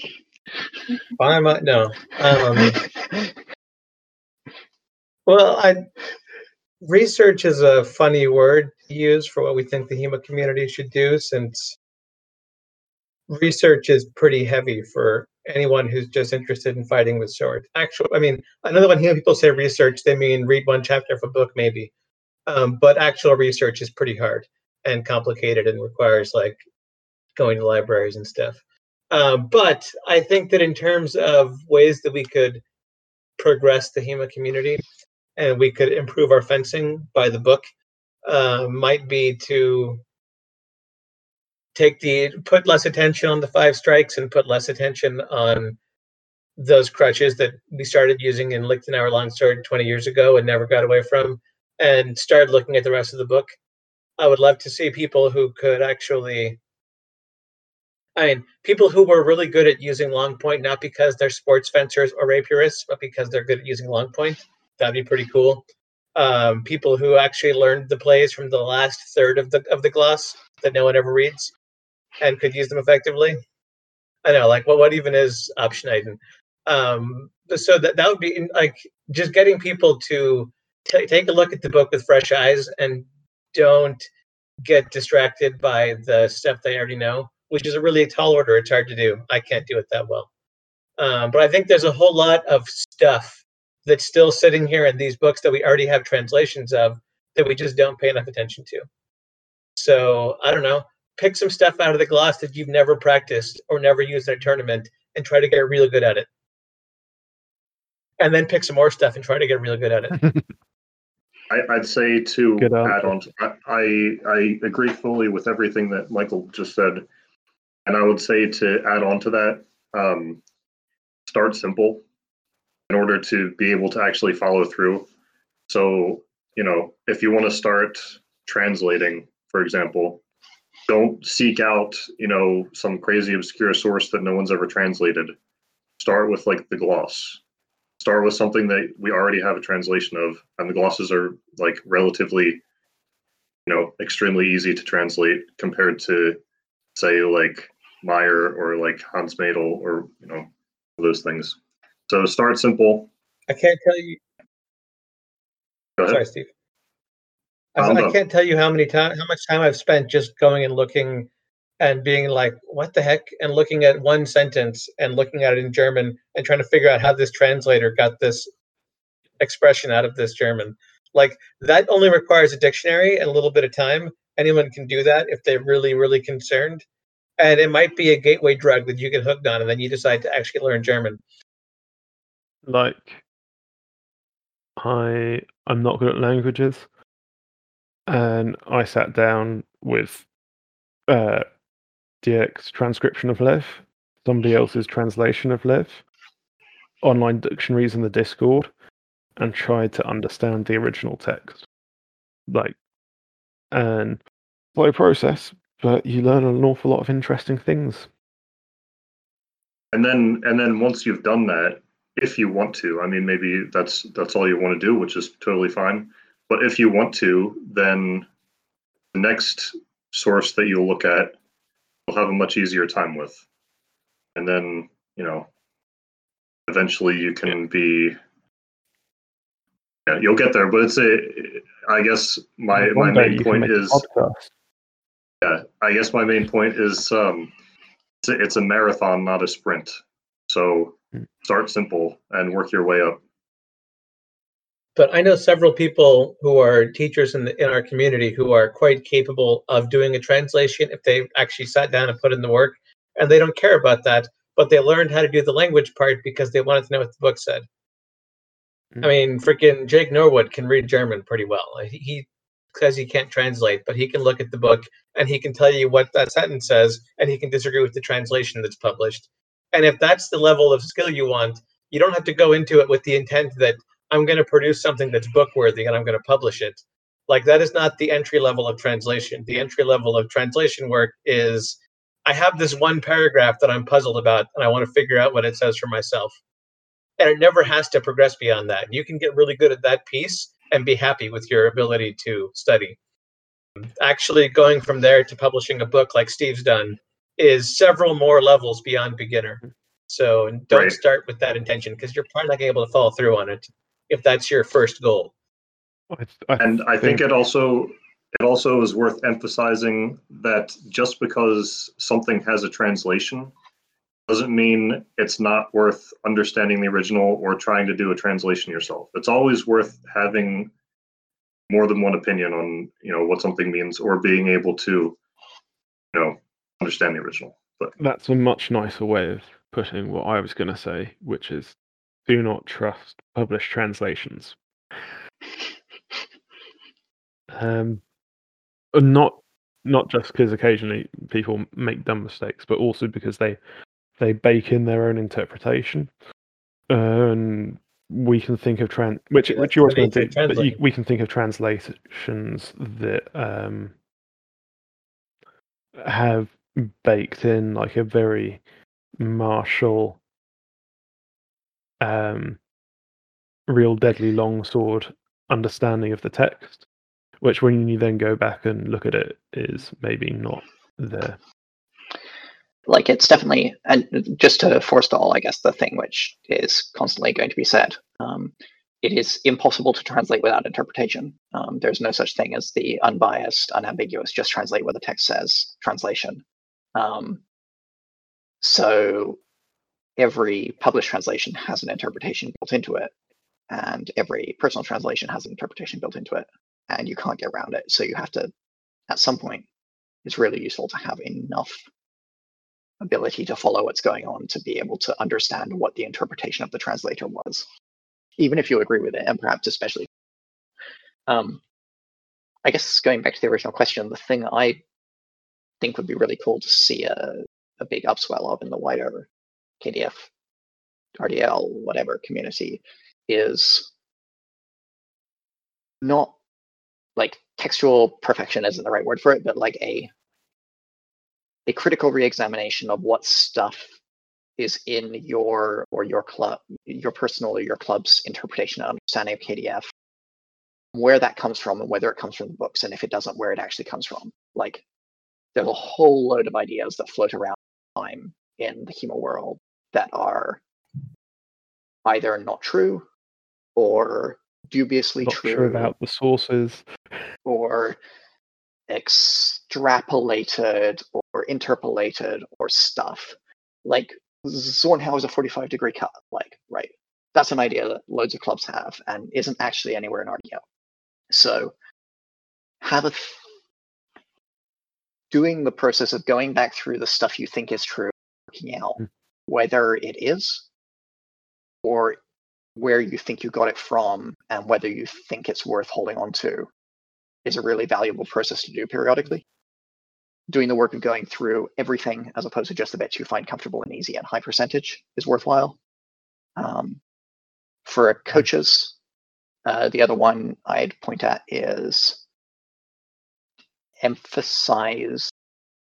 I'd love to see more clubs which prioritize teaching people to think over teaching people to do reproduce plays. And I think you'd see better play reproduction from people who think most of the time. But that's a personal bugbear. But more clubs and more people who understand what stuff they have is frog DNA with crazy basis, and even if you have something which is frog DNA, you can keep it. You don't have to throw it away. But it's really good to know what it actually is, as opposed to just believing it's a thing that the book says, because you don't realize that the guy who taught it to you had got it from somewhere else and forgot that he'd read it in a different book. Had, like, whatever. You got to sequence that DNA. You need to know what it actually is. And on the flip side of that, if you're an instructor, be clear about what is frog DNA that you're teaching. Try to be clear on what's from the book. Yeah, that doesn't mean you have to spend like ages in the middle of class going like, okay, this is the bit from, and here's what it says, and this is the bit I took this other thing. But just mention like, okay, this is my extrapolation. Okay, I learned this from a rapier book, and it seems to fit. So we're going to practice it this way. Little things like that are really useful. I mean, you're clear.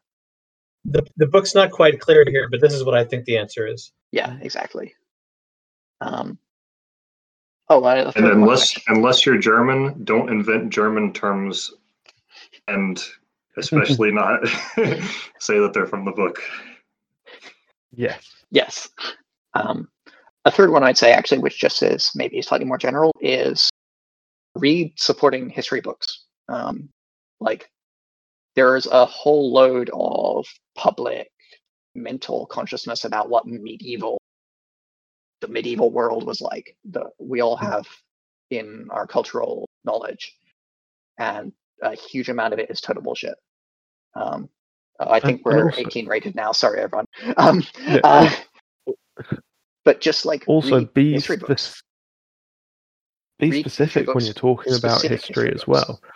Yeah. Like, it's one thing. We had a conversation the other day about how manuscripts were used and whether they would be kind of like read communally out loud.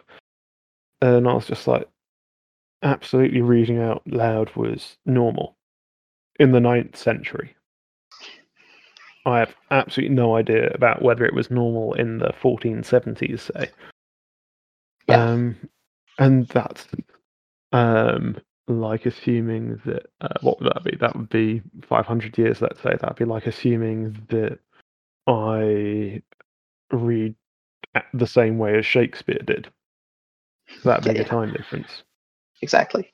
But yeah, go actually read some stuff about history, read stuff which is as specific as you can find it, to the sort of late medieval, early Renaissance Germany, or if you study a different humor source, whatever the appropriate context is. But try and get a picture for what was actually going on, what it was actually like, instead of what comes through in pop culture, because what comes through in pop culture is often total garbage. I've got some answers just quickly, which are a little bit different. Would I like to see the Hemisphere take up the slack on? I'd like to see something like Wichtenhauer, but for later sources. For Rapier, for Saber, something where the sources are easily accessible. I'm working on it, man. I'm only one guy. I know, and or more seriously, that is something that Wichtenhauer will get to. And if I had helpers who could work on that for me, then it would get there sooner. But I would love Wichtenhauer to cover that. Yeah. Right, go on. But I constantly find frustrations with trying to talk to Rapier people, and they're like, "Oh yes, but in this book, okay, how do I get a hold of that book?" I'd like to see the Hemisphere drop 4-side judges, Swedish semaphore judging. That would make my life better. Probably not what this podcast should be about. Sorry, say that again. I didn't catch part of that. I'd like HEMA to drop Swedish semaphore judging, where you've got the 4 guys on the sides with the flags. Come on, guys, it's 2021. I'd like to see a little bit more research on like the early 1500s. I need to read more about it, but it just seems like such an interesting time period with at the moment there's like crazy awesome stuff going on. Well, at the moment there's like some people are doing Italian stuff, which is like Marozzo and Bolognese, and some people are doing like KDF.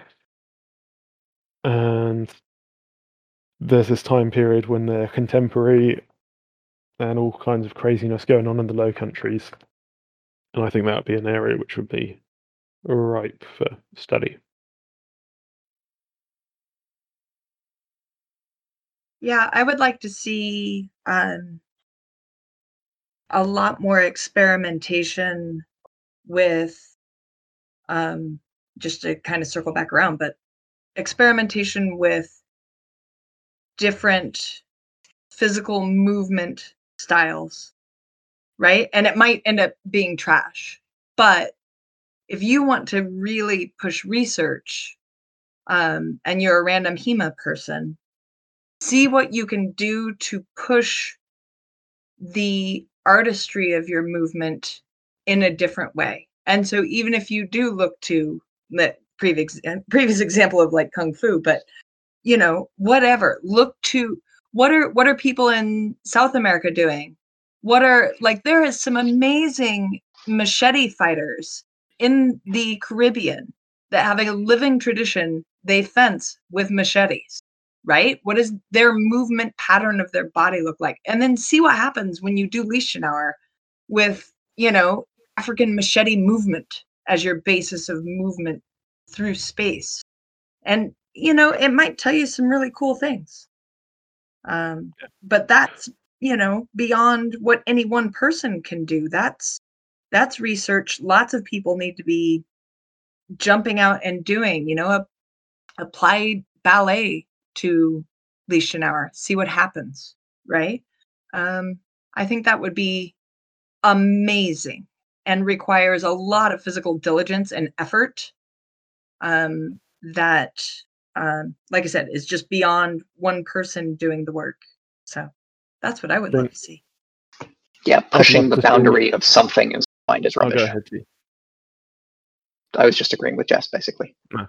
I was going to say that I've often joked that the very best thing that HEMA can do is get nerds into physical fitness, because that actually improves people's lives. And I'd love to see HEMA outside of the competitive circuit scene take physical culture more front and center of what we do. Shout out on that subject to Charles Lynn and Co, who've done like historical nightly physical fitness style stuff a few times, where they like try to do the sort of exercises that they talk about in like things like Talhofer and so on, like throwing rocks and doing lots of jumping. Do you know what the hemisphere needs? It needs more Charles Lynn. Yeah, like 20 more of that guy would be awesome. Yeah, seems like an absolute treasure. Never met him, but he's doing some real interesting stuff and having some really interesting conversations as well. But I think the thing I point to about like why Charles does so much cool, coming back a bit to what Jess was saying as well, is that he has an idea, tries it out, and finds out if it's trash or not by trying it out. He doesn't only do stuff that he knows is going to work, or only optimize stuff that he's already got kind of working. He keeps on, and this is what's like why he's come out with so much cool stuff. And it's probably the most useful thing you can do is re-examine what your ideas are. Come up with some crazy new idea, put it to the test, decide it was rubbish, and do that every 6 months. And you'll come up with something eventually.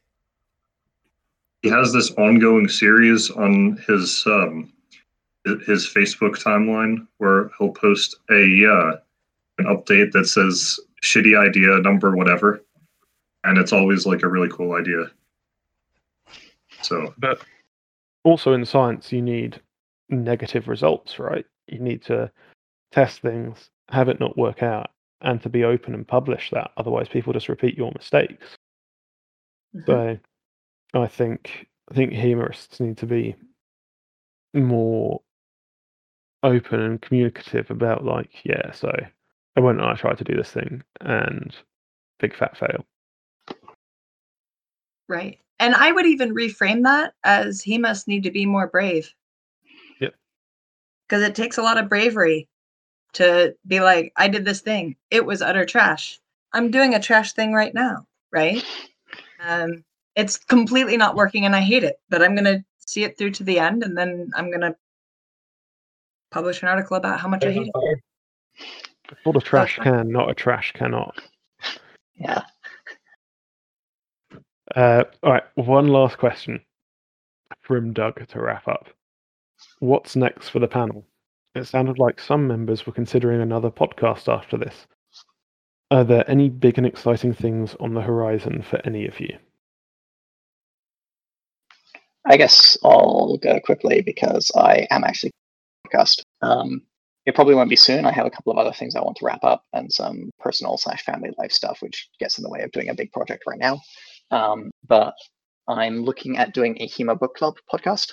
The idea will be either 2 or 3 strands, coaching books and like modern coaching and pedagogy as one pillar, and history books and translations of contextual books from the time period as the other pillar. Rotating panel, like panel discussion about a different book every episode kind of podcast. So that might come towards the end of this year. And I will start a Facebook or Discord or something for people who are interested to get the book lists and volunteer to be on the panels. So if you're interested in that, hit me up eventually. That is my kind of project announcement. Ooh. Jess, what have you got on the horizon? My big focus right now is getting out von Baumann's Ringen, or Wallerstein, however you want to think about that. That's going to be a 2-volume set.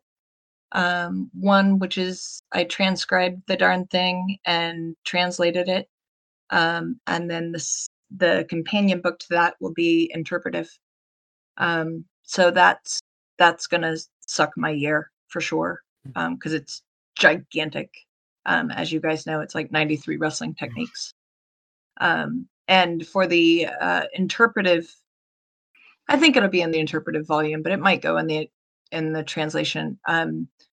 I'm doing the work of what I used to call the Great Ringen Concordance of Doom, which was to correlate these things. Where do they show up in all of the books? And then referencing the manuals.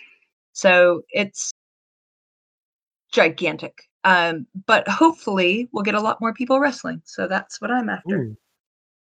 Awesome. Chittister, more books.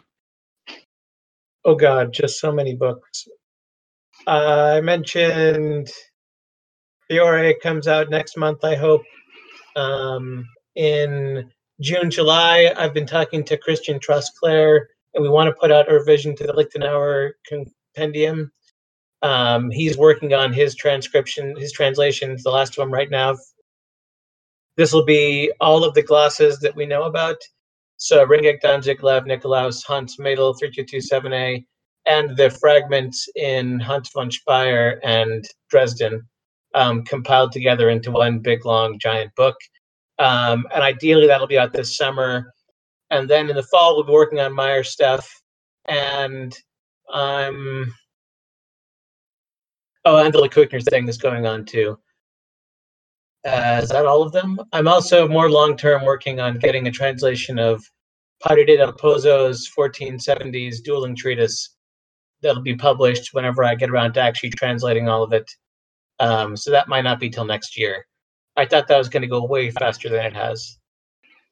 Isn't that the story of translation? And then I'm also going to contribute something to a freelance Academy Press book that I don't know what's even due yet, but that might be this year or next year, related to the Blume Kampf's German treatises that are parallel to Fiore. And that's my life right now. That and Lichtenauer. Kendra. I'm hoping to someday ever release a Latin Love translation for everyone else to read too. And after that, somebody keeps nagging me that it's time to revise the Florius translation now that I have an actual good dictionary. I'm still kind of traumatized from the last time, which took 2 years and has taken at least 5 years to get over. So I don't know about that. And other than that, I have a non-fencing translation project I might do that's biographies of women that was written in 1497. And some of the women were like alive and still active at the time. So getting an actual contemporary view of what their reputation was and not just the weird like 3 lenses of history version that we usually get. Cool. By somebody there, she meant me. By the way, we might do another version of the Fiore compilation as well if we can get all the translations together. Steve, what's on the horizon for you? There's going to be a new edition of my RDL Longsword book, which I want to get a chart of the Lion Ringek Wild Theory shoehorned in there. And I would like to get the Rascal gloss also included in that, and a bunch of updates to the translation, most of which have been a result of doing this podcast. And additionally, like I mentioned at the beginning, I have started working on the sequel to that, which is the Tin Can and Pony. So those the versions don't line up as cleanly as they do for the longsword, so it's a bit of a larger project. So maybe 2021, maybe by the end of 2021, it might almost be done. But I don't know. I don't really have any timelines, but I'm working on it, and it'll be out eventually. I can tell you from experience, people get kind of pissed off if you release a revision of a book you already bought too soon after it comes out. I got a lot of complaints about my 3227A translation. Well, it's been a year now. That's not... Has it been a year? It has, yeah. Whoa. Well, almost. I mean, I released my book June of last year. So by the time I'm ready to release the revision, it'll have been a year probably. That's fair. Yeah, 2020 happened. And now it's 2021 at the same time. We've lost Joey. She had to disappear because it's late in her time zone and life. But hopefully we can insert what she's going to be up to next at this point. Sorry, Steve, we'll work for you. As for me, what's on the horizon? I'm planning on sleeping forever. And I've signed up to teach an advanced longsword course that I need to do some serious thought about soon. Competitively, maybe in 3-4 months' time, there might be something going on down South Island. Maybe 6 months' time, I might be able to get over to Australia. But at the moment, I'm feeling pretty burnt out on HEMA. So, yeah, take it easy. Any last words before we sign off? I guess the only thing I really plugged was the upcoming podcast project, but I'm also working on a kind of a stable of new event clients on some quite different models to some of my previous ones, but I think they're pretty cool. So if you run an event, when events are illegal again, and travel is legal again, and I don't know if fencing is legal again, hit me up and let's see what we can do. That's my other shout out. Cool. Any last words to sign off? Read the manual. I got Read the book. I was drinking beer once, and it was one of those beers that has a little, a little message under the bottle cap. And the message on the bottle cap was, "When in a bind, use your mind." And that really spoke to me. There we go. Tagline going forward: when in a bind, use your mind. Thank you for listening. This has been Fencing by the Book. I've been your host, Mike Smorge, and joining us have been our panel of Jess Finley, Michael Chidester, Stephen Cheney, TQ, Kendra Brown, and Johanna Hopf-Gardner. Thank you for listening.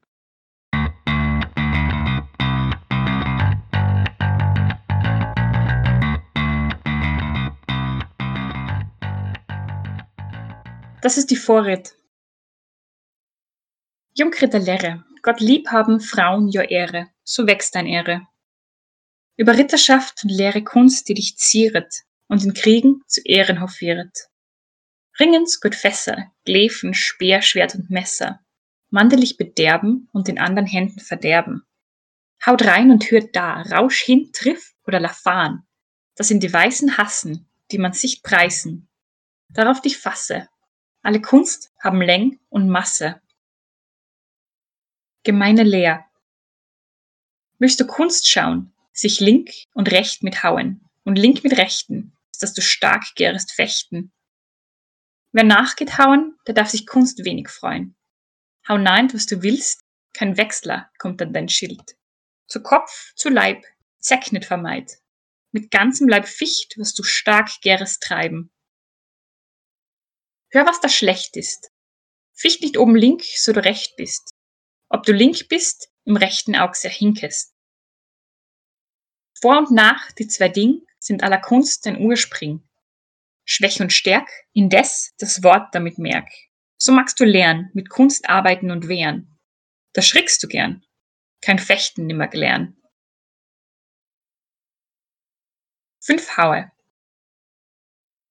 5 Heulehre. Von der rechten Hand wer dir wäre, dem wir gelogen, in Kunst gern zu lohnen. Zornheu, Krump, Twer, hat Schiller mit Scheidler, Alber versetzt, Nachreißen, Überlauf, Haus setzt, Durchwechsel, Zuck, Durchlauf, Abschneid, Händedruck, Häng, Wind mit Blößen, Schlag, Fach, Streich, Stich mit Stößen. Zornhau. Wer dir Oberhaut, Zornhau Ort dem traut. wird er es gewahr, so nimm oben ab, eine Fahr. Bis stärker wieder, Wind, Stich, sich das, so nimm's nieder. Das eben merk, hau Stichleger, weich oder hart.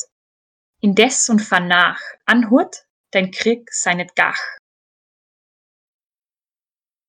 Was der Krieg remmt oben, nieden wird er beschämt.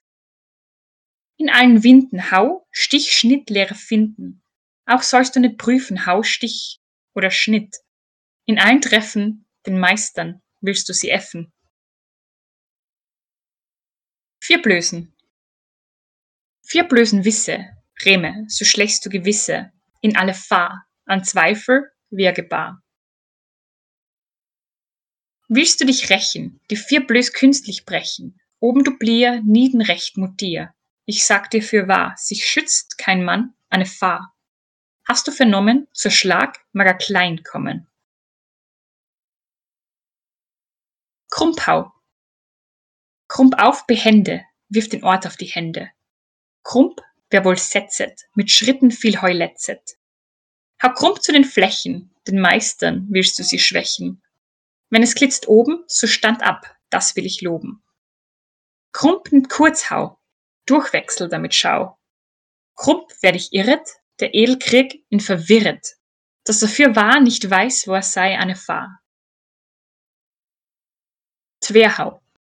Twer benimmt, was vom Tag her kommt. Twer mit der Stärk, dein Arbeit damit Schreck. Twer zu dem Pflug, zu dem Ochsen hart gefüg. Was sich wohl twert mit springendem Hauptgefähr. Fehler. Fehler verführet, von unten nach Wunsch erröhret. Verkehrer. Verkehrer zwinget, den Ellbogen gewiss nimm, spring ihm in die Waag. Fehler. Fehler zwiefach, trifft man den Schnitt mit Mach. Zwiefach ist für Bass, schreit den Link und bis nicht lass. Schielhau. Schiller entbricht, was Büffel schlecht oder sticht. Wer Wechsel traut, Schiller daraus ihn beraubt. Schill kürzt er dich an, Durchwechsel gesieg ihm an. Schiel zu dem Ort, nimm den Hals, eine Furcht. Schiel zu dem Obern, Haupt, Händ willst du bedöbern. Scheitelhau. Der Scheitler dem Antlitz ist Gefahr, mit seiner Kehr der Brust fast Gefähr. Was von ihm kommt, die Kron das abnimmt. Schneid durch die Kron, so brichst du sie hart schon. Die Striche druck, mit Schnitten sie abzuck. Vierleger. Vierleger allein, davon halt und fleuchte gemein. Ochs, Pflug, Alba, vom Tag sei dir nicht unmehr. 4 Versetzen. 4 sind Versetzen, die Leger auch sehr letzen. Vor Versetzen hüt dich, geschieht es auch, sehr müht's dich. Ob dir versetzt ist und wie das da kommen ist, hör, was ich dir rate, reiß ab, hau, schnell mit Drahte. Ansetzen. Setz an 4 Enden, bleib darauf, Leere willst du enden.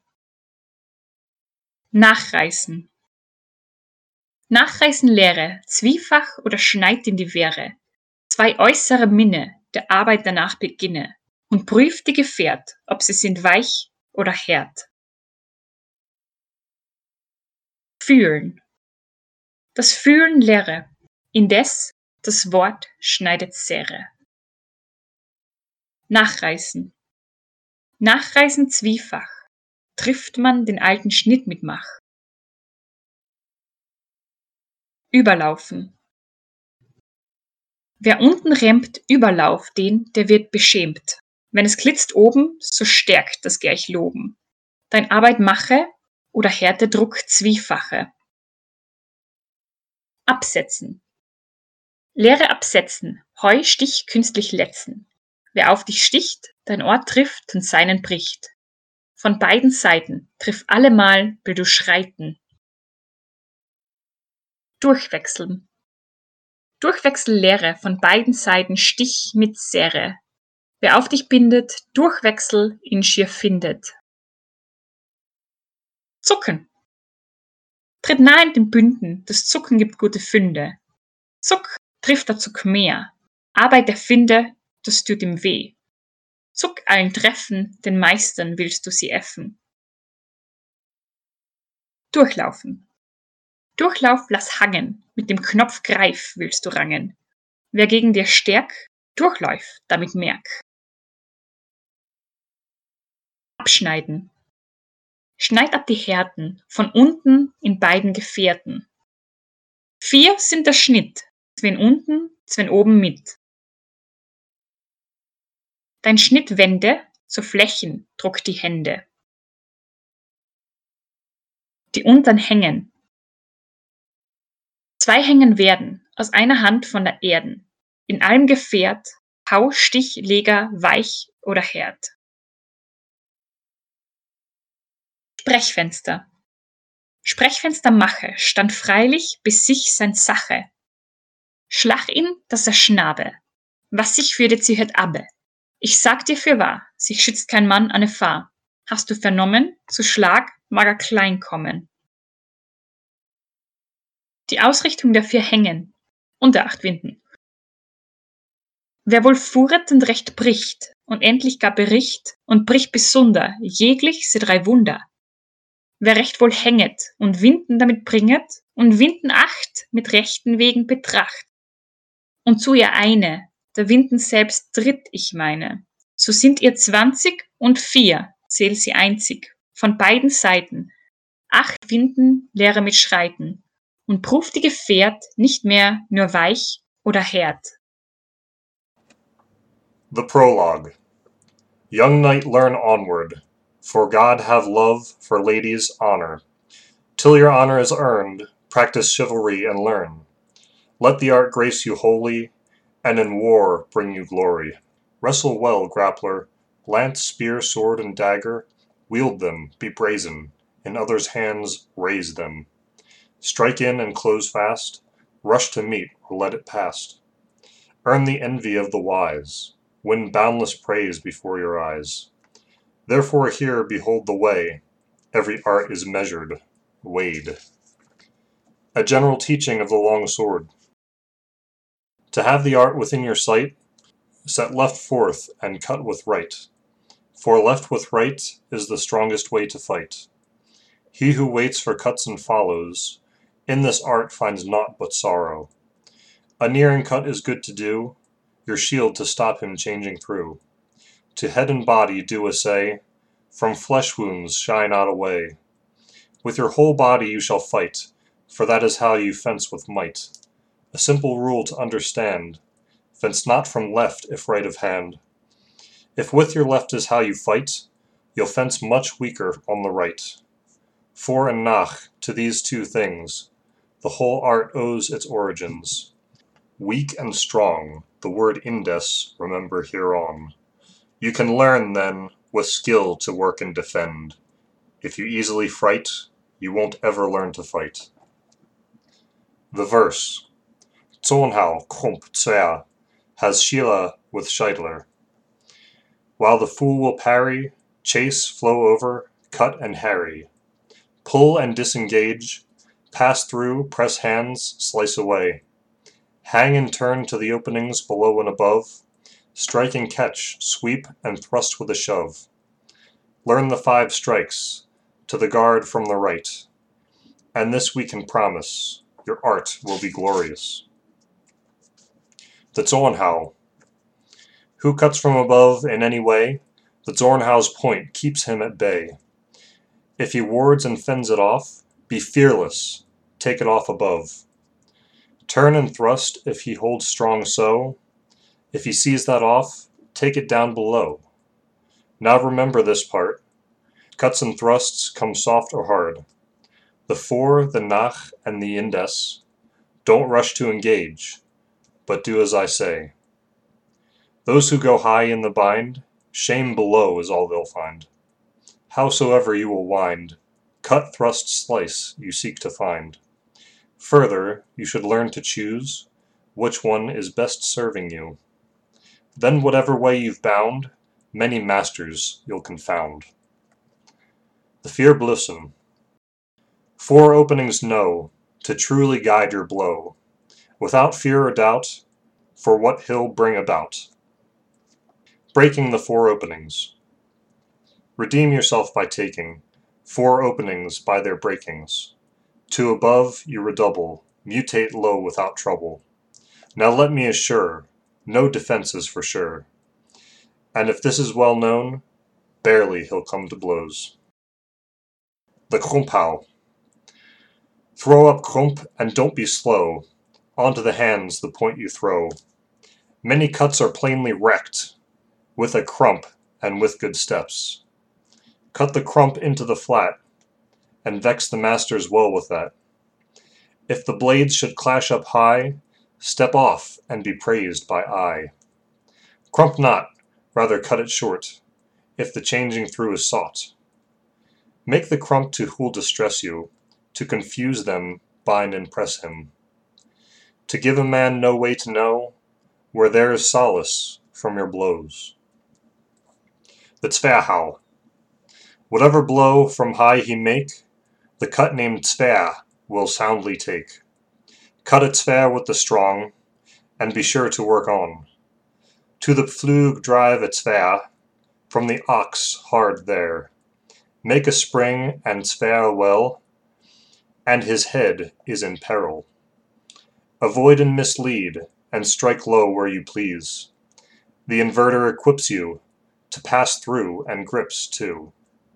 Take the elbow to bring him off balance and spring. Void it twice. If you touch, make a slice. Double fold and on it goes. Step in left and don't be slow. The Schielhau. The Schiele will break. Cuts and thrusts peasants make. The Schieler endangers who threatens the changer. Shield those short before you, defeat them, change through. To the point the shield goes, take the neck boldly so. Drive the Schieler high instead, threaten them, his hands and head. The Scheitelhau. The Scheitler cut can condemn the face, but when it turns it will set on the chest with great threat. What the Scheitler brings forth, the crown drives it off. So slice through the crown, and you break it well down.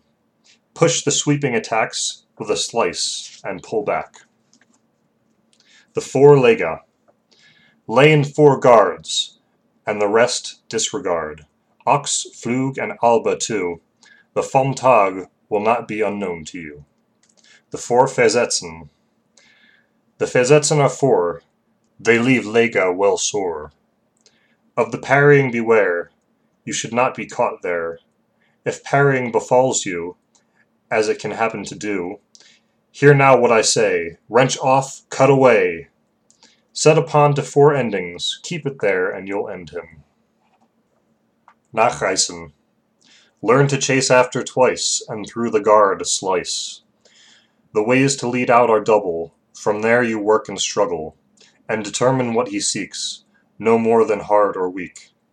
Learn the feeling, read what it says, and the word that cuts deepest is indes. Chasing goes 2 ways, learn it twice. If it touches, make a good old slice. Überlaufen. Whoever aims to take it below, by flowing over their folly show. When it clashes up high, remain strong and be praised by I. See your work be done, or press doubly hard upon. Absetzen. The setting off, learn to do, cuts and thrusts, ruined afore you. Whoever makes a thrust at you, your point meets and breaks his through. From right and from left, always meet him if you step. Durchwechseln. Learn to change through, cruelly thrust on both sides too. All of those who seek the bind, changing through will surely find. Zucken. Step close into the bind, pull, and what you seek you'll find.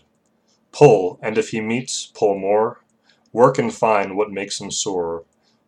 Pull whenever you are bound, and any master you'll confound. Durchlaufen. Pass through, hang it to the floor. by the pommel, bring grips for sure. For those who keep strong against you, do remember the passing through. Slicing off. When it's firm, slice away. From below, you'll slice both ways. And the slices number 4, 2 below, above 2 more. Hände drücken. Turn your edge just like that. Press your hands to the flat. Hängen. Here are 2 ways to hang. From the ground, from your hand. In every attack, whether cut or a thrust, the hard and soft lies within, you can trust. Sprechfenster. Stand in Sprechfenster, to see who will enter. Whoever draws back, strike in with a snap. Now let me assure, no defense is for sure. And if this is well known, barely he'll come to blows. The conclusion of the Zettel. If you lead well and counter right, and finally it's in your sight, if you divide things as they are into 3 wounders, each apart, hang the point in true and fair, turn your sword then well from there, and 8 turns there are, if you rightly regard, and each turn of the blade into 3 can be made, 24 can be named, though they're one and the same. On both sides this concerns, learn to step with 8 turns. Rate the bind, I implore, soft or hard, and nothing more.